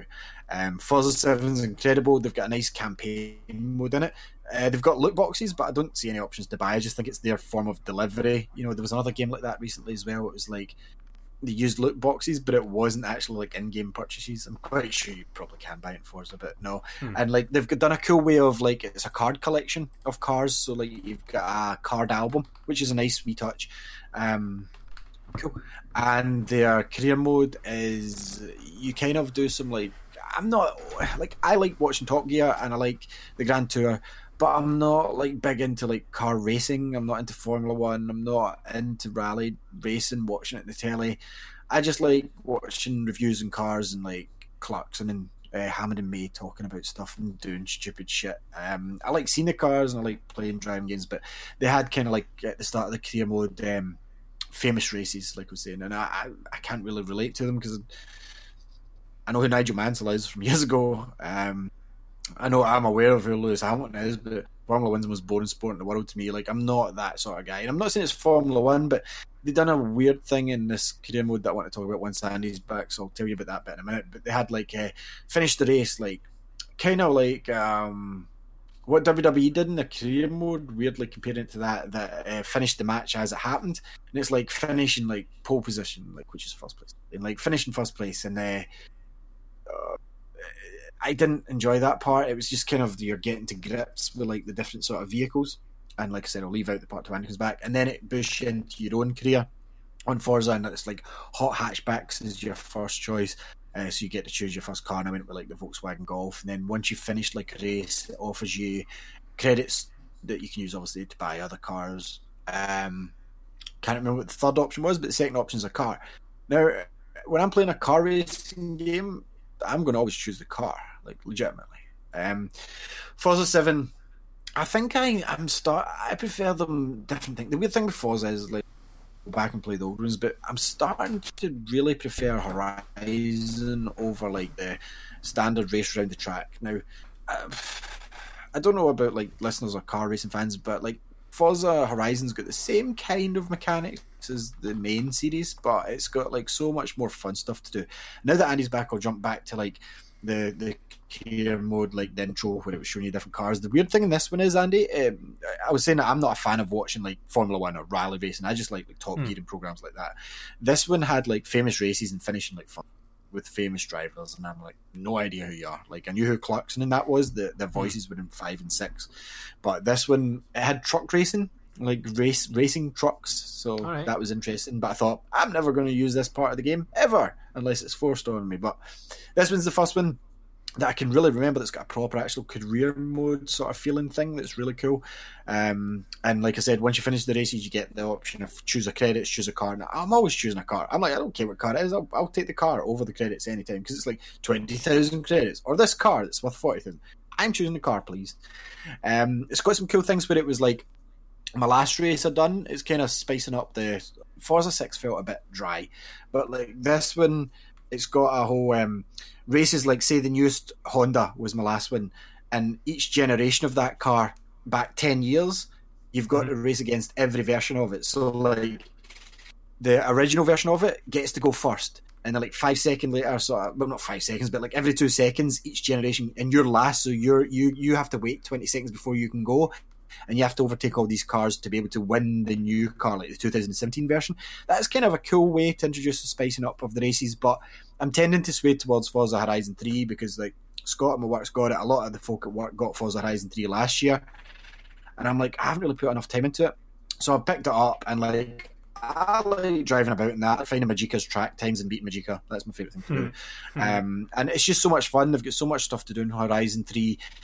That if I manage to finish the career mode off, which I'm taking chunks out of just now, I probably will get like the DLC for it, because, well, we might end up seeing a Horizon next year, but I would hope that they're not going yearly, year in, year out, because it's going to be too much. Because, like, even as you remember in the run up to Forza, you're like, you're going to get this, and I'm like, no, I probably won't.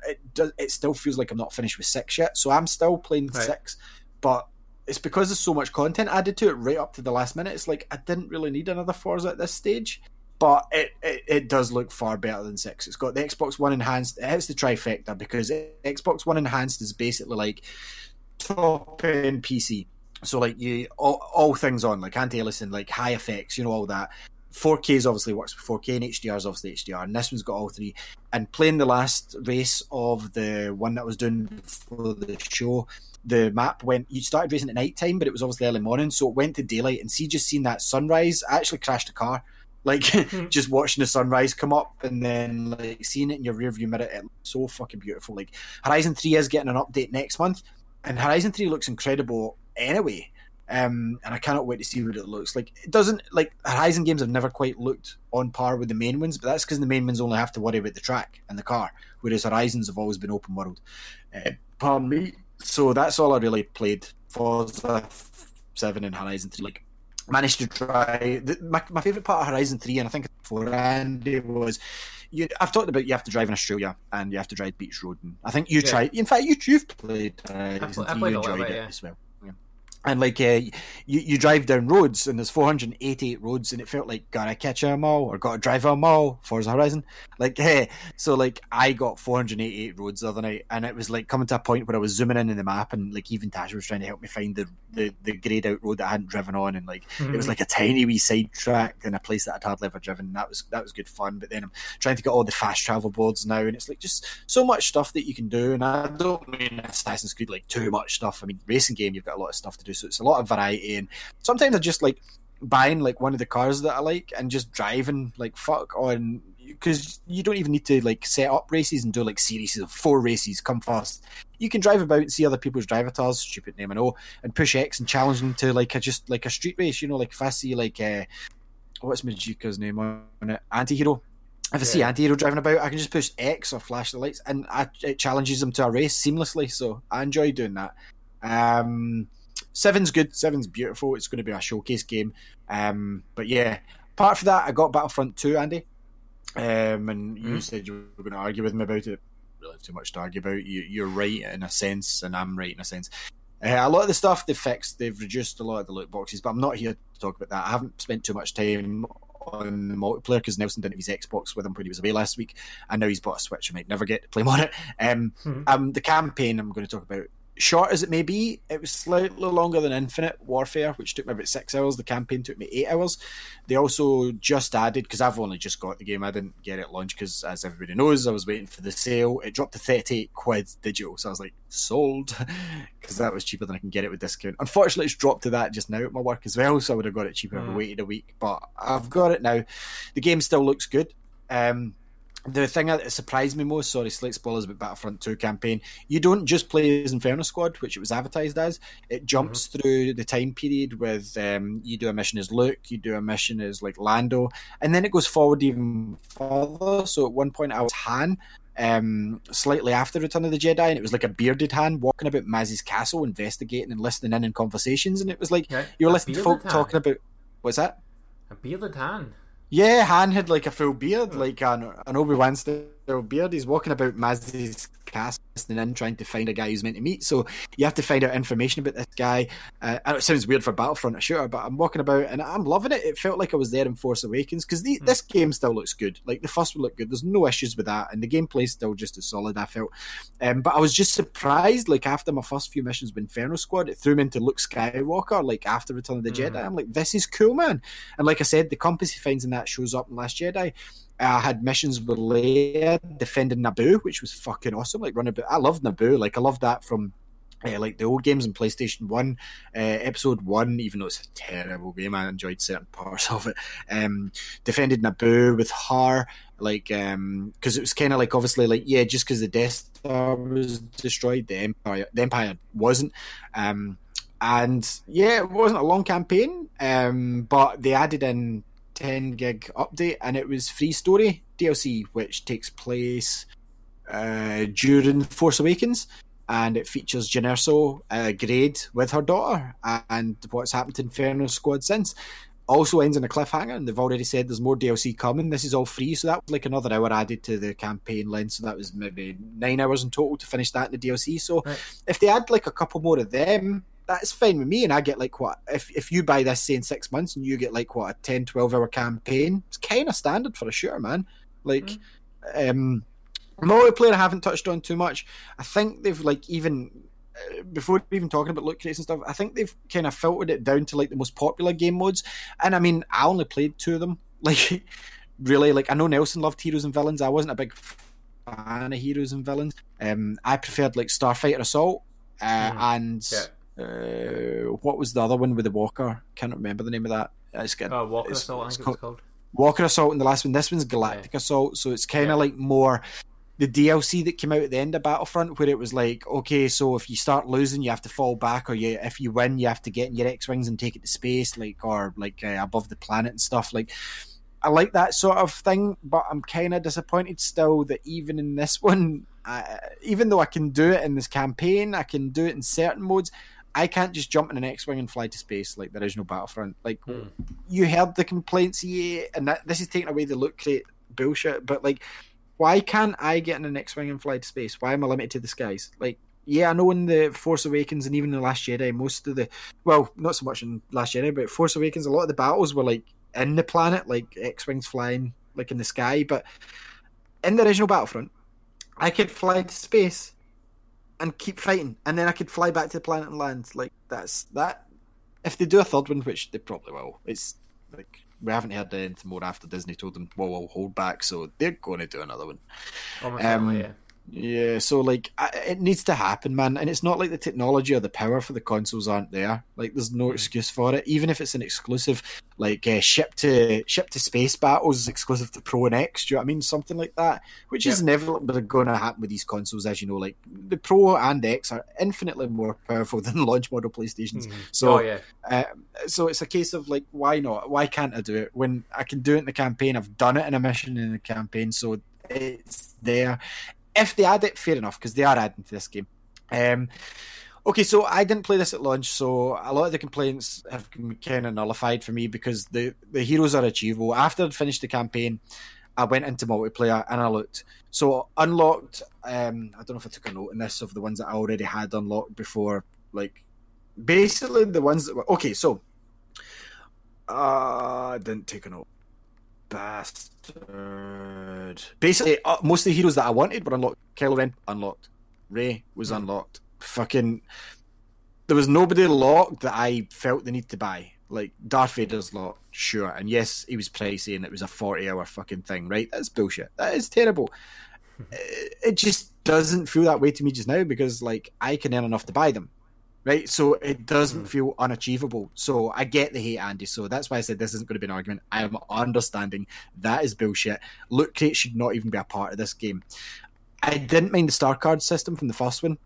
In this one, it's kind of somewhat, but I mean, like, I still don't know why it's included in this one. Like, it makes sense to a point. It's basically your loadout anyway. So. Arcade mode's probably my favourite in this, right? This is the one you can play multiplayer as well, you can play offline. So basically, you've got a mission, it's like Kylo Ren. You go about, fight as Kylo Ren. Love that. Fucking love that. And you get 3 tiers, and you can unlock stuff via that. You earn credits doing this as well, so you don't even need to play online to do credits.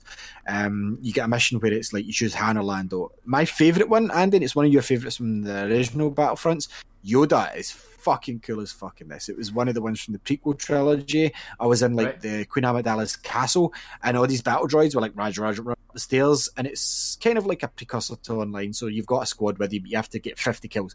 See, Yoda is badass in this, man. Like, you jump up and down. Like, I was like, I really am not excited to play as Yoda. I fucking didn't like him in the originals. He's so cool in this one, man. Like, you're flying about, flipping about, like when he fought Count Dooku and the Emperor. And it's so cool, and I really want them to add the arcade mode of Emperor versus Yoda from that scene where the Emperor was going batshit crazy, throwing all the seats at him, like pow, pow. Like, I want to be able to be the Emperor to throw the seats at Yoda, and I want to be Yoda having to jump over the seats. Like, I want to be able to do both sides of that thing. I don't know. Like, I haven't spent too much time in multiplayer. Loot crates are a moo point for me. Like, every chapter in the campaign unlock like new stuff. I don't see a problem with it personally. Like, I get that they'd locked a lot of stuff originally, but they, as far as you told me when we were talking about it the other day, they've like half the cost or something like that at least. Yeah, they've changed that a lot. So it's not as bad now. But yeah, it's ridiculous from them being as money grabbing at first. Like, you're paying premium for this game. This is a fucking AAA title, and then they're locking away most. Well, they said most of the content, but it's Luke and Darth Vader, Chewie, Leia. Does anyone really play as Leia? I know it's terrible to say, but do they? Like, even if I was like, I know it's I don't know if it's sexist to say, but if I was a female wanting a female character, personally, I would go for Rey, because she's the fucking badass Jedi, rather than a worse version of Han Solo, because she's not as good as the Han Solo character in this game. And even I do like playing as Rey. I don't mind at all. I like playing as Rey. I think she's cool. But there's something about Kylo Ren I love. Like, there's a dream sequence at the end, and in the movies where Kylo Ren goes into like Poe's mind, and this movie goes into other people's mind, but I won't tell you who. And like he pulls the information out of Poe's mind in Force Awakens. Yeah. And he tries to do it to Rey, and she fights back. You do it to it's set after the main story. You do it to the guy from Inferno Squad to find out where the map to Luke Skywalker is, and you go inside his mind, and it's a mission in his mind where like Kylo Ren's fighting stormtroopers because he's trying to read his mind from the past. So you're going through like the Battle of Endor as Kylo Ren fighting stormtroopers, and like stuff's frozen in the air. There's blaster bolts frozen, like Kylo's frozen TIE fighters. You know, like if he froze that gunshot that was so badass in Force Awakens when he was talking to Poe. Like, honestly, that bit was so fucking cool.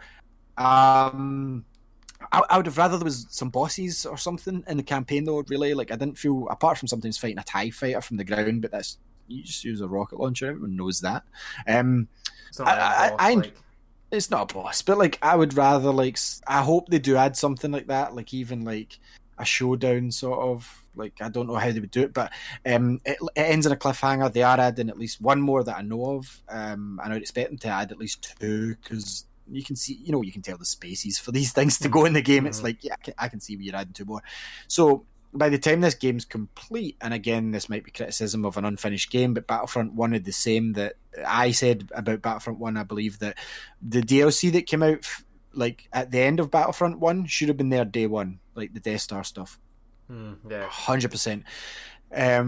So I can't really comment on maps and stuff. I'm unaware of what maps are available online. I don't know if they've got Death Star or anything yet. But the one positive about this game is everything like that gets added, maps or campaign, is free DLC for everybody. That was a good move from them.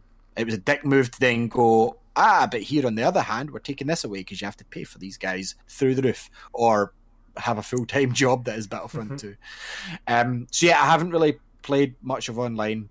So I don't know. I've just been playing arcade mode because running about as Darth Maul in the Naboo Palace, badass. Like, honestly, like, there's something so cool and satisfying as playing as these characters, regardless of the bad press this game's got. As a Star Wars fan, like casual or hardcore, like, there's something to enjoy in arcade mode. Campaign, yeah, short, but I mean, like I said, once it's fully complete, like probably by the end of next year, like, although maybe not, Han Solo's coming out in May, the movie Solo, is coming out in May, so there might be something around then coming out. I don't imagine we're going to get any more in the next few months, because it actually shocked me that they released Resurrection so quick, but it wasn't like a full size campaign. It was maybe like another 5 missions, but it was cool to see Jyn Erso, who's not Jyn Erso, that's her from Rogue One, Aiden, whatever her fucking name is from Inferno Squad. Yeah, which sounds so much like Jyn Erso. I'm like, is her kid Jyn Erso? No, because Jyn Erso's dad built Death Star. What am I talking about, man? It's too late. I've been working all day.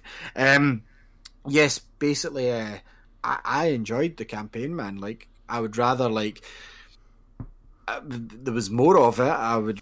It was longer, obviously, but then again, I enjoyed Infinite Warfare's campaign, you know, and it was, 6 hours maybe at a push? Yeah, Infinite Warfare's campaign was alright. Like, I decent. Didn't mind it. Yeah, but this one I enjoyed as well. Like, some of it looked beautiful, because obviously this is a Xbox One enhanced game as well, for the most powerful console in the world. So, like, I thoroughly enjoyed it. So that's all I basically played, because I haven't really had much time to play. But Andy, what have you been up to this? What is your...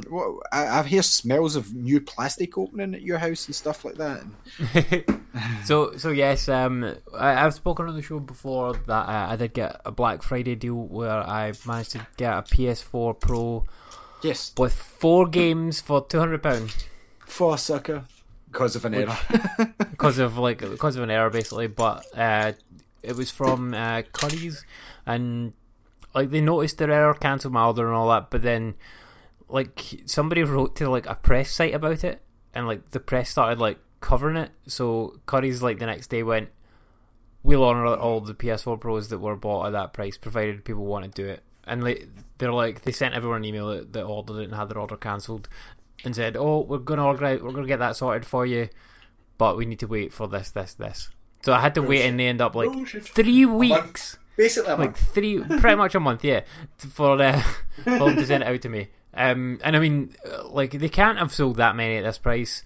Like, as soon as they noticed their error, which was only available for maybe like half an hour or something like that, they took it down. Like, they took the product off the site, so they had those products like sitting there ready to go. So I think I mentioned before, but like what I reckon happened is they renegotiated with Sony like how much they were giving Sony for those, because obviously when a company's selling stuff new, essentially like they don't pay for it until they sell it, and then they send Sony like their cut of the money for that product, and if they don't sell it, they just send it back to Sony, and then Sony like does whatever with it.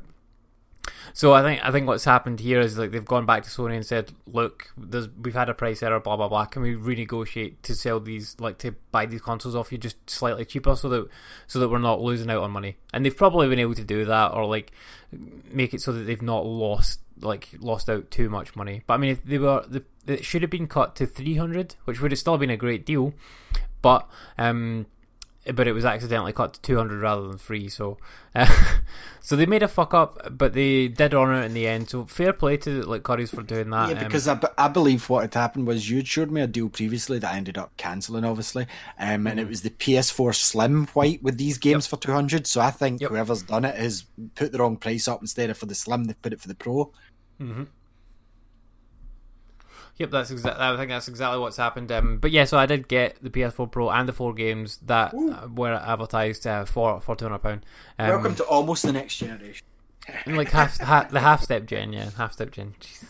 I mean, we've spoken about this before. I don't need an Xbox One X because most of my games done on the PS4, so I might as well have the best PS4 that I can have. Is that what you've been telling yourself when I've been annoying you saying this?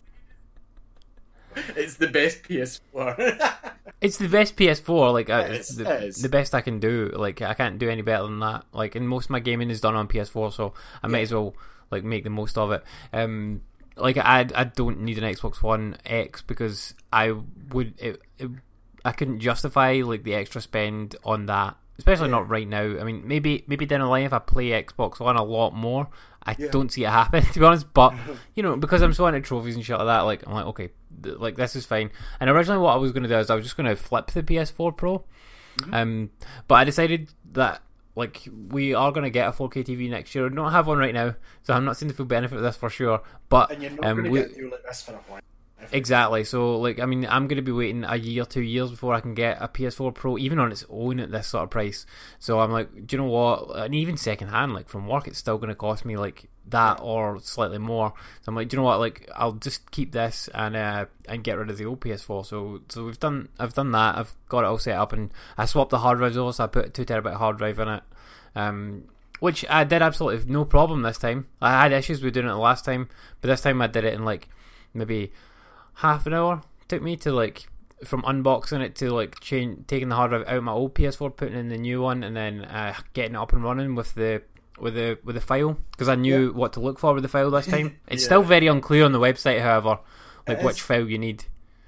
Because I did download the file like initially, and it's like, download this file, and I'm like, I looked at the file size and I'm like, nope, that's not it, because it's too small. You need the 900 megabyte file, and there was also like a 300 meg file. That's just for the update. You need the initializing one, which has the same file name.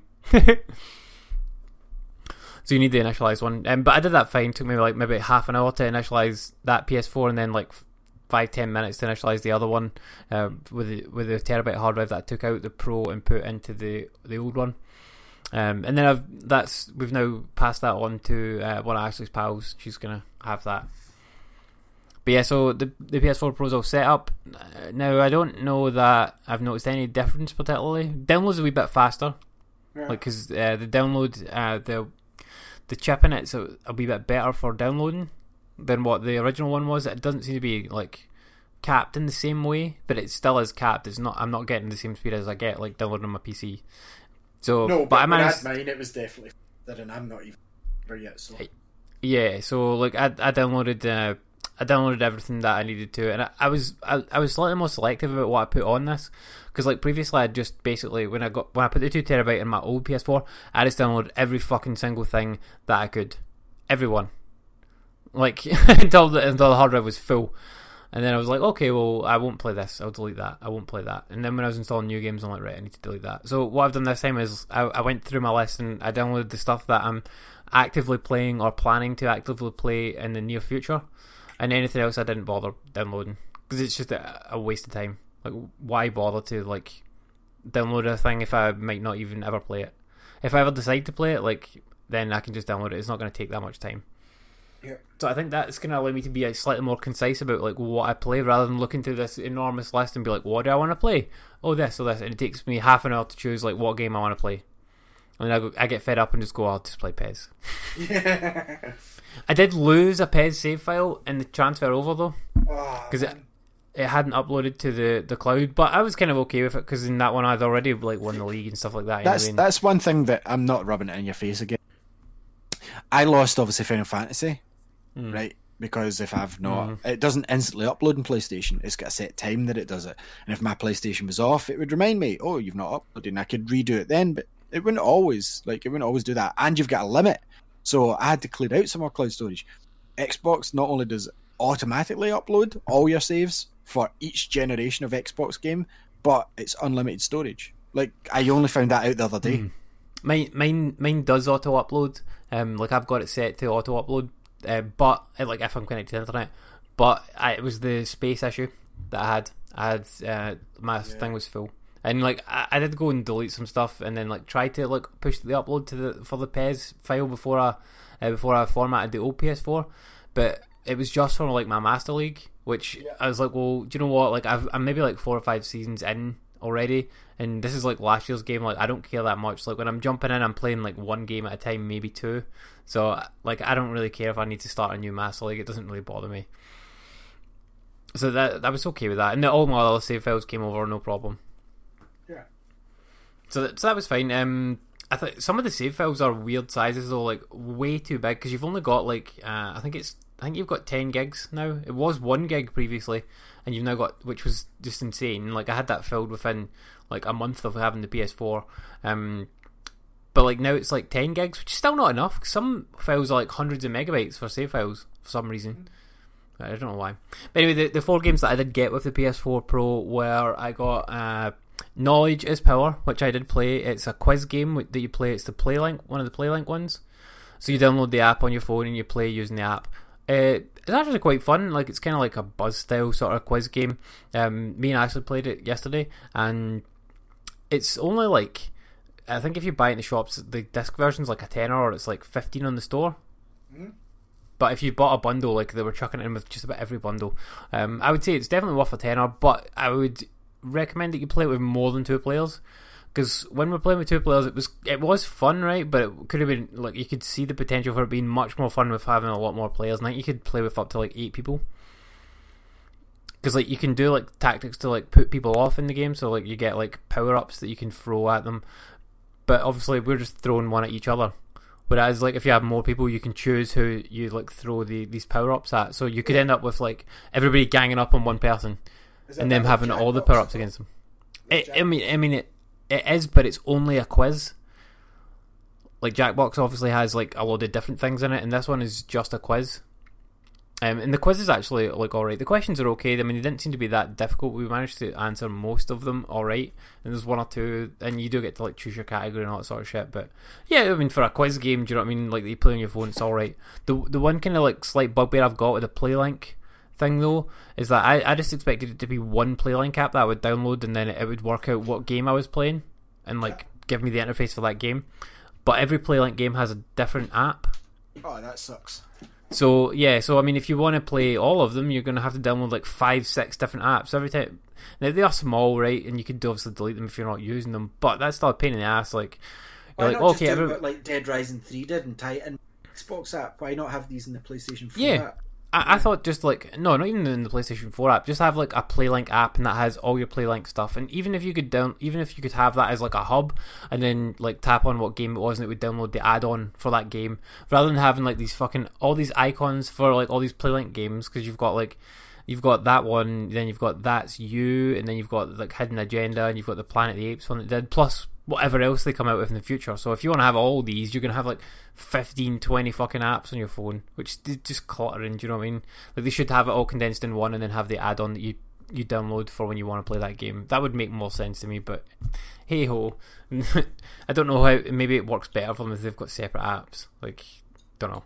But anyway, that game's alright. I did also get Fallout 4 with it, which like there's no point in me trading Fallout 4 in, because you get absolute buttons for it, so I'm just going to keep that, and I'll jump into that at some point.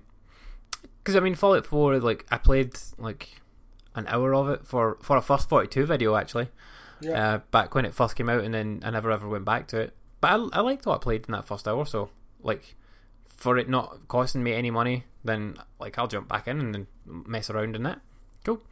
And I also got Gran Turismo Sport. Which no, it's a full game. No, it's not really. Well, I mean, it is a full game, right? But like it's online. It's only. one of the. It is online only, right? But it's all right. But I would say that like the driving and stuff like that's fine. Like me and Ashley played some 2-player in it, and the graphics are decent, but I wouldn't say that they are amazing. And because I've got the Pro, like it gives you the choice, like of what you want to prioritize. Like if you want to prioritize quality or frame rate. So I'm like, well, there's no point in me prioritizing quality, because I can only get a maximum of 1080p like to output to my TV. So I'm like, okay, prioritize like frame rate. Cool. And the frame rate was completely stable throughout, to be fair to it, so like that worked. I don't know what it would look like if I'd prioritized quality and not frame rate, but anyway. As far as like the gameplay stuff like that, it's Gran Turismo, plays the exact same as the last one that I played, which would be 5. The graphics are good, but not. I would say that Forza Horizon 3 looks nicer. Yeah. So I mean, I'm sure you probably agree with that, but it does. Yeah. I'm not really. Forza 7 blows it out the water. Yeah, like, and I'm not really that into racing games. Like, Ashley will play Gran Turismo. Like, I won't play it. Like, I messed around with it, and I'm like, yeah, it's Gran Turismo. It feels like Gran Turismo. Fair enough. I don't really need to play this ever again. Like, not my bag at all.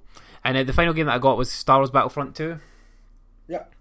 Which I booted up and played a little bit of last night. Now, I played a little bit of the campaign before, but I decided that as soon as you had picked it up, I was going to have a wee bash of the multiplayer this time round.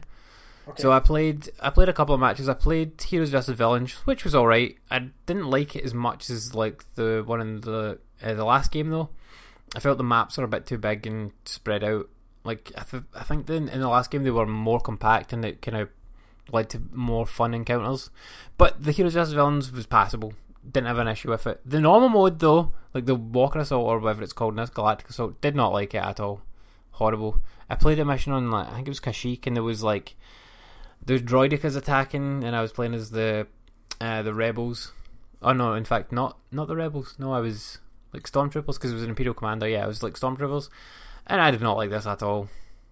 Like, I mean, I played the whole match, and I'm like, I didn't have one bit of fun at all playing it, which is totally the opposite from what I felt playing Star Wars Battlefront 1. Like, I always had at least a bit of fun, regardless of what I was doing. Even if I was getting killed over and over again, it was still cool to be in, like, the Star Wars thing. And yes, it does look very, very pretty, but I didn't like the way the guns worked. I didn't like the way that you chose the classes and how they deployed you in, like, groups of people. Didn't like that. That bugged me. As well, this thing of, like, building up your points, and then you spend your points on, like, unlocking like a gun to use for 1 life, or like a ship to use for 1 life, or a hero, which I did not ever get a hero to use for 1 life. Didn't like that at all. So I never even like looked at the loot boxes or the star cards or any shit like that, because I didn't enjoy playing the multiplayer game, so I would never invest any time into it to bother getting to loot boxes and shit. So yeah, I did not like Star Wars Battlefront 2, and I traded in. Gone. No need to play that game again. I mean, technically I would kind of like to play through the campaign, but I want to wait until they've actually finished the campaign. Yeah. Because so far, from what I hear, it's like an unfinished story, isn't it?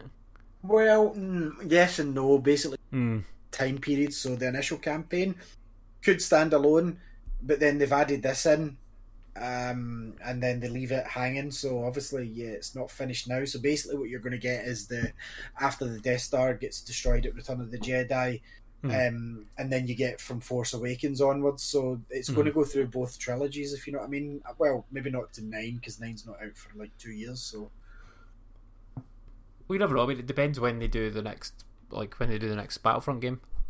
Probably when 9 comes out, 2 years time. I would say they're going to take 2 years off for the next one, because they've got to release that game that they kind of cancelled in their rebooting. Person good that took off them, yeah. But yeah, like I say, for as far as Battlefront 2 goes, like the graphics are really, really good, but I didn't really enjoy like any of the gameplay stuff in it particularly. So not one for me. That one, I'll stick to original Battlefront if I do like want a Star Wars fix. Which I did download the original Battlefront, but I never booted it back up again to. You bought that digital day one, did you not?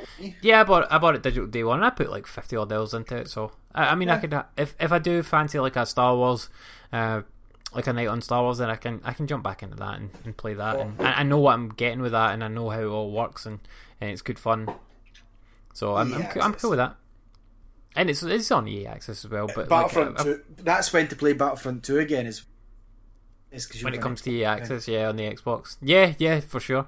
But yeah, like apart from that, I played 2 other games.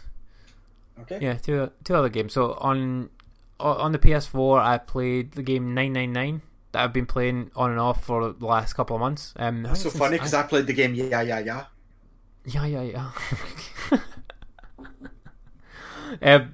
But yeah, I think I picked it up at the end of October. Yeah, so start playing them. And so I finally got round to finishing this game, and this is a Japanese visual novel, Ali, your favourite, with escape game elements. And this is one of the games that's in the Zero Escape series. This is the first game that was originally out on the DS, and this is the first time it's been available outside of the DS. So they've ported it like over to PS4 as part of like a compilation along with Zero Escape, Virtue's Last Reward, and it's called the Nonary Games. The Nonary Games. And it's kind of like a murder mystery sort of thriller. Is that because it's not really a game? No, it is a game, but it's very different. It's a different style of game. There's a lot. There is a lot. Goosebumps choose your own adventure books. To be fair, there is a lot of reading involved in this. Like you can skip the text, like you can mash through it fast if you want to, but it is actually quite an interesting story to read through. Like this is one where there's like alternate endings and like different timelines and stuff like that you can jump around between. And when you do like come across a section where it's like, okay, I've already done that bit, but I need to go through this again to do a different choice here, you can kind of basically skip all that text, so you don't need to read it all again.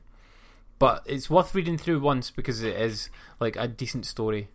It's like set on a ship, which is like kind of like the Titanic, and it's like a murder mystery on that, but set in the present day.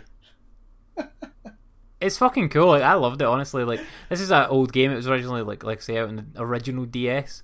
So, but I loved the original game, and this game directly ties to it, as well as the sequel game, like Zero Time Dilemma.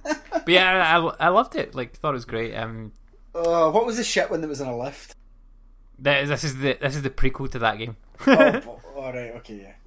So yeah, but yeah, like I played some of it on using remote play on the Vita. It's probably the only time I've used my Vita since the Switch came out. And it works fine for that, but there's definitely still lag. I definitely noticed lag, but it doesn't really matter in a game like this where you're just reading stuff and like choosing different bits and pieces. Yeah. But I really liked it. It's a cool game. Like I said, I don't think there's much more I can say about it. Probably took me 30 hours to beat it. But you could cut that down significantly if you didn't read any of the text.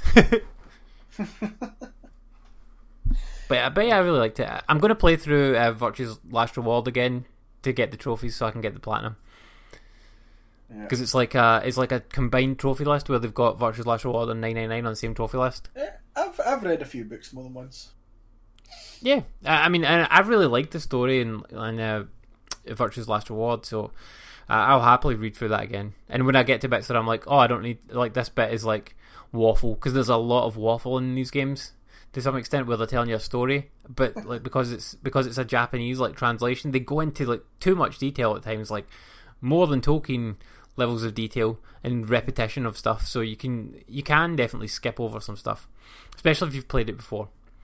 Like the skip over Tom Bombadil in the Lord of the Rings. Oh, Tom Bombadil, yeah. So the only other game that I did play was, and I put some more time into this week, Legend of Zelda Breath of the Wild. So I have been, and yeah, this is definitely a better game than 999. I'll say that. I've been like one. It's a game. well, I mean, it's like that 999 is a game. It's just because you just said I'll read through it again. No. I mean, you've got like the reading, you've got novel segments, right, and then you've got escape room segments. So the escape room segments are gameplay. Like, so basically, you're locked in a room like Crystal Maze sort of thing, right, and you've got to escape the room. Is it third person, first person, or is it first just person? A screen that you tap on things? It's first person, but the screen does not move. However, you can move around between like different angles. It's Where's Wally. It's not Where's Wally. You do have to like you do have to manipulate things, and like there's Sudokus in this one that you have to solve. So it's like the Room. I mean, the story's better than the Room, but the gameplay escape elements are not as good as what the Room does. Because it's a game. This is still a game, but like it's kind of like, I mean, it would definitely work on iOS. I think it is on iOS. It's hidden object, isn't it? It's not hidden object because you have to solve like the puzzles differently from hidden objects. This is a game for old people. You realise that it's Sudoku hidden. No, there's only like a couple of Sudoku things in it, like near the end. It was a selling point a minute ago to you. But it was surprising to me that they had a Sudoku thing in it, and it doesn't really work like a Sudoku because it's not based on like the same way. Well, maybe, but anyway, like I say, moving on. Played Zelda. Played another maybe like 5-6 hours of Zelda, and I have now beaten the third Divine Beast. Got to it and defeated it because I think I'd done the second one last week, the camel. Yeah, so I've now done the flying one as well. Okay, cool. Whatever that was, like you had to fly up, and I really, the eagle. That's great. That's sweet.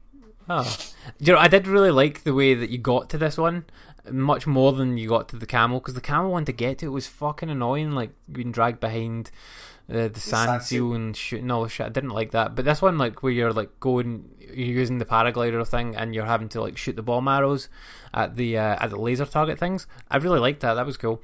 And I beat the boss with that first time. I was proud of myself, but it was a very easy fight. I'm like, yeah, that was fucking easy. Yeah, I think the camel.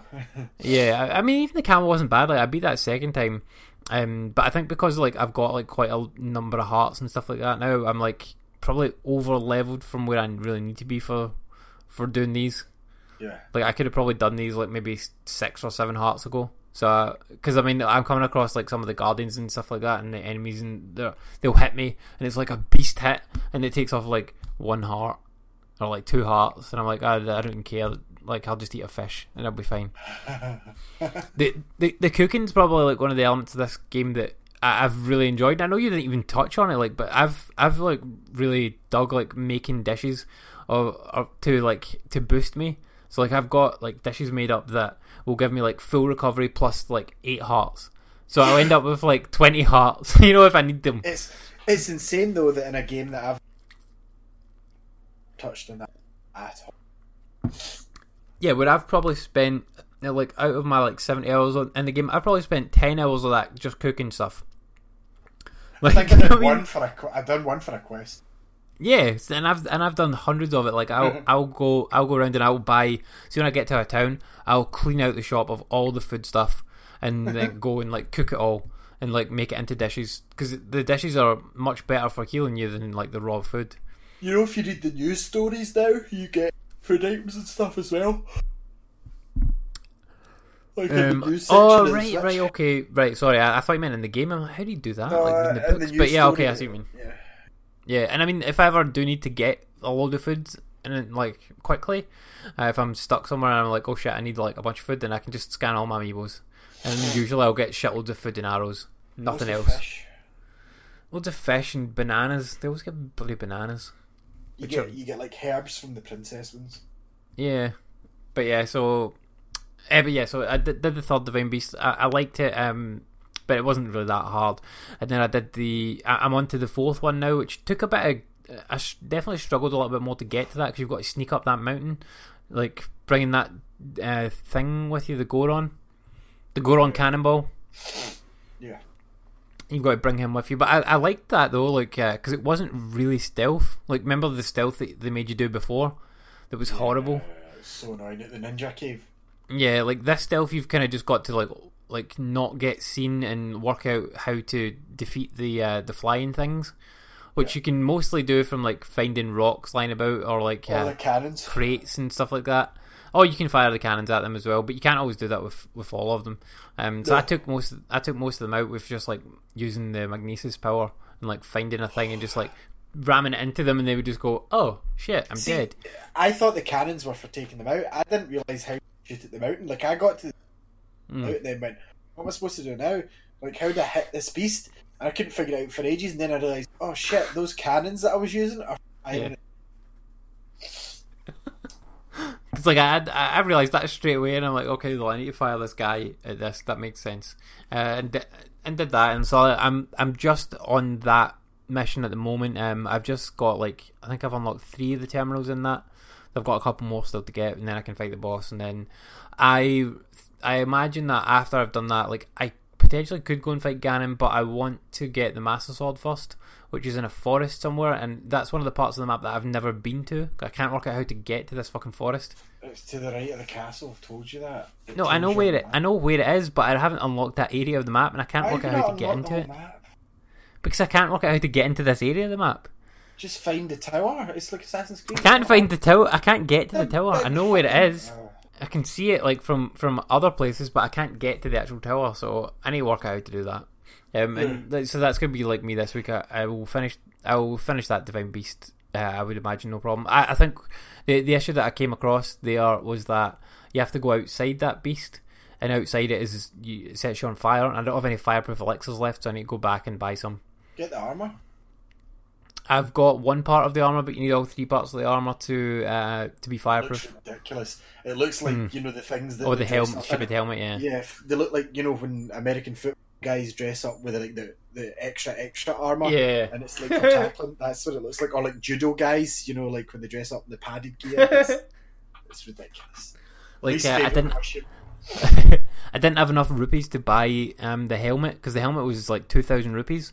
I'm like, well, no, because I use all the food. I would never sell any of my food, ever. Because they're your instant cheats. They're not cheats. Like, I worked hard for those. Like, I either bought them or I killed things to get them. and then I cooked them. I didn't. I used it. I used all the amiibos one time, maybe twice. I didn't use any amiibos till I'd completed the. Not once. And then I've got loads of food, but it's all like raw stuff, and I just eat raw stuff. I always want to see him get food poisoning. He doesn't. But yeah, I much prefer to do the cooking, and I like enjoy like chucking the stuff in the pot and seeing like what it comes out with, because it comes out with like weird things that you wouldn't expect it to. Because you'll chuck like a load of meat in, and then like 3 things of fruit, and it's like simmered fruit. I'm like, that would taste horrible because you've got like two steaks in this fucking simmered fruit. Like, no. Do you know what I would advise doing? Like, even Google how to do it. Have you found the nighttime shop? No.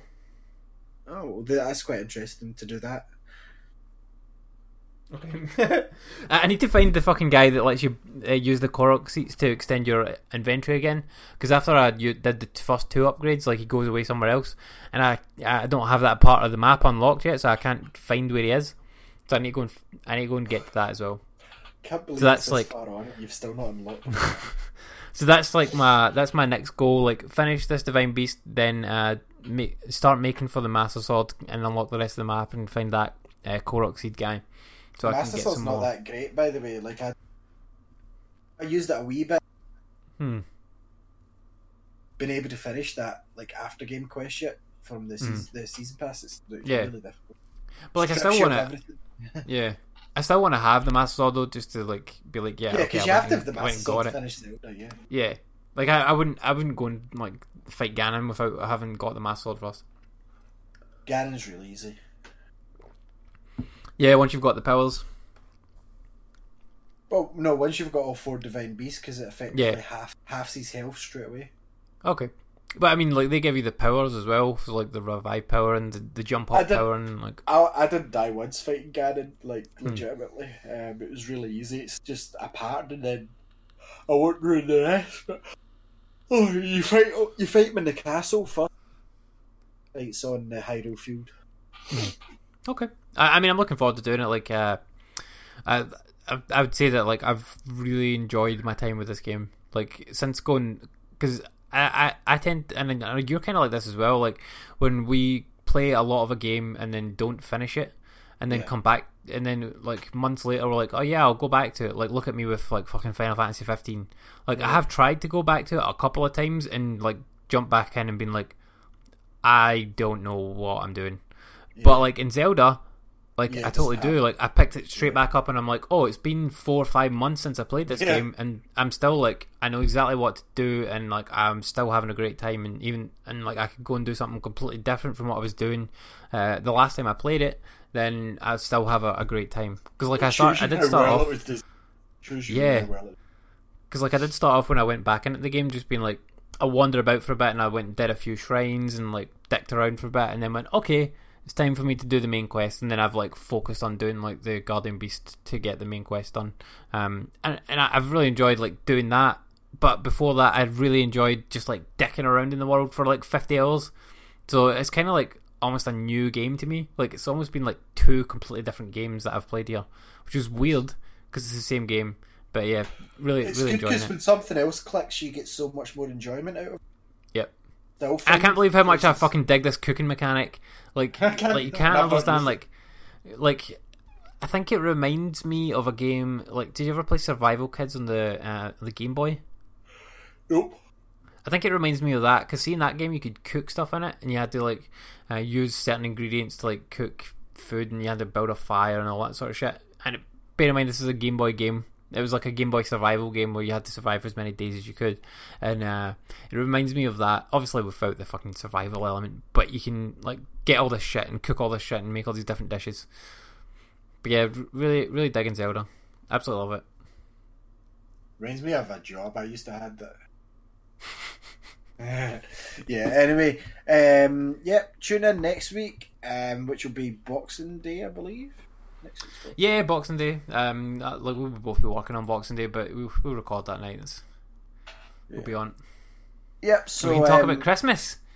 I hope all our listeners have a very Merry Christmas. Hope Santa's good to y'all. And for me and Andy, that's all we've got this week. Stay tuned for maybe a Game and History repeat, but definitely stay tuned for the B team on in about an hour and a half time with Chip Sella and the rest of the guys. But yeah, have a good Christmas, and we'll catch you all next week. Bye.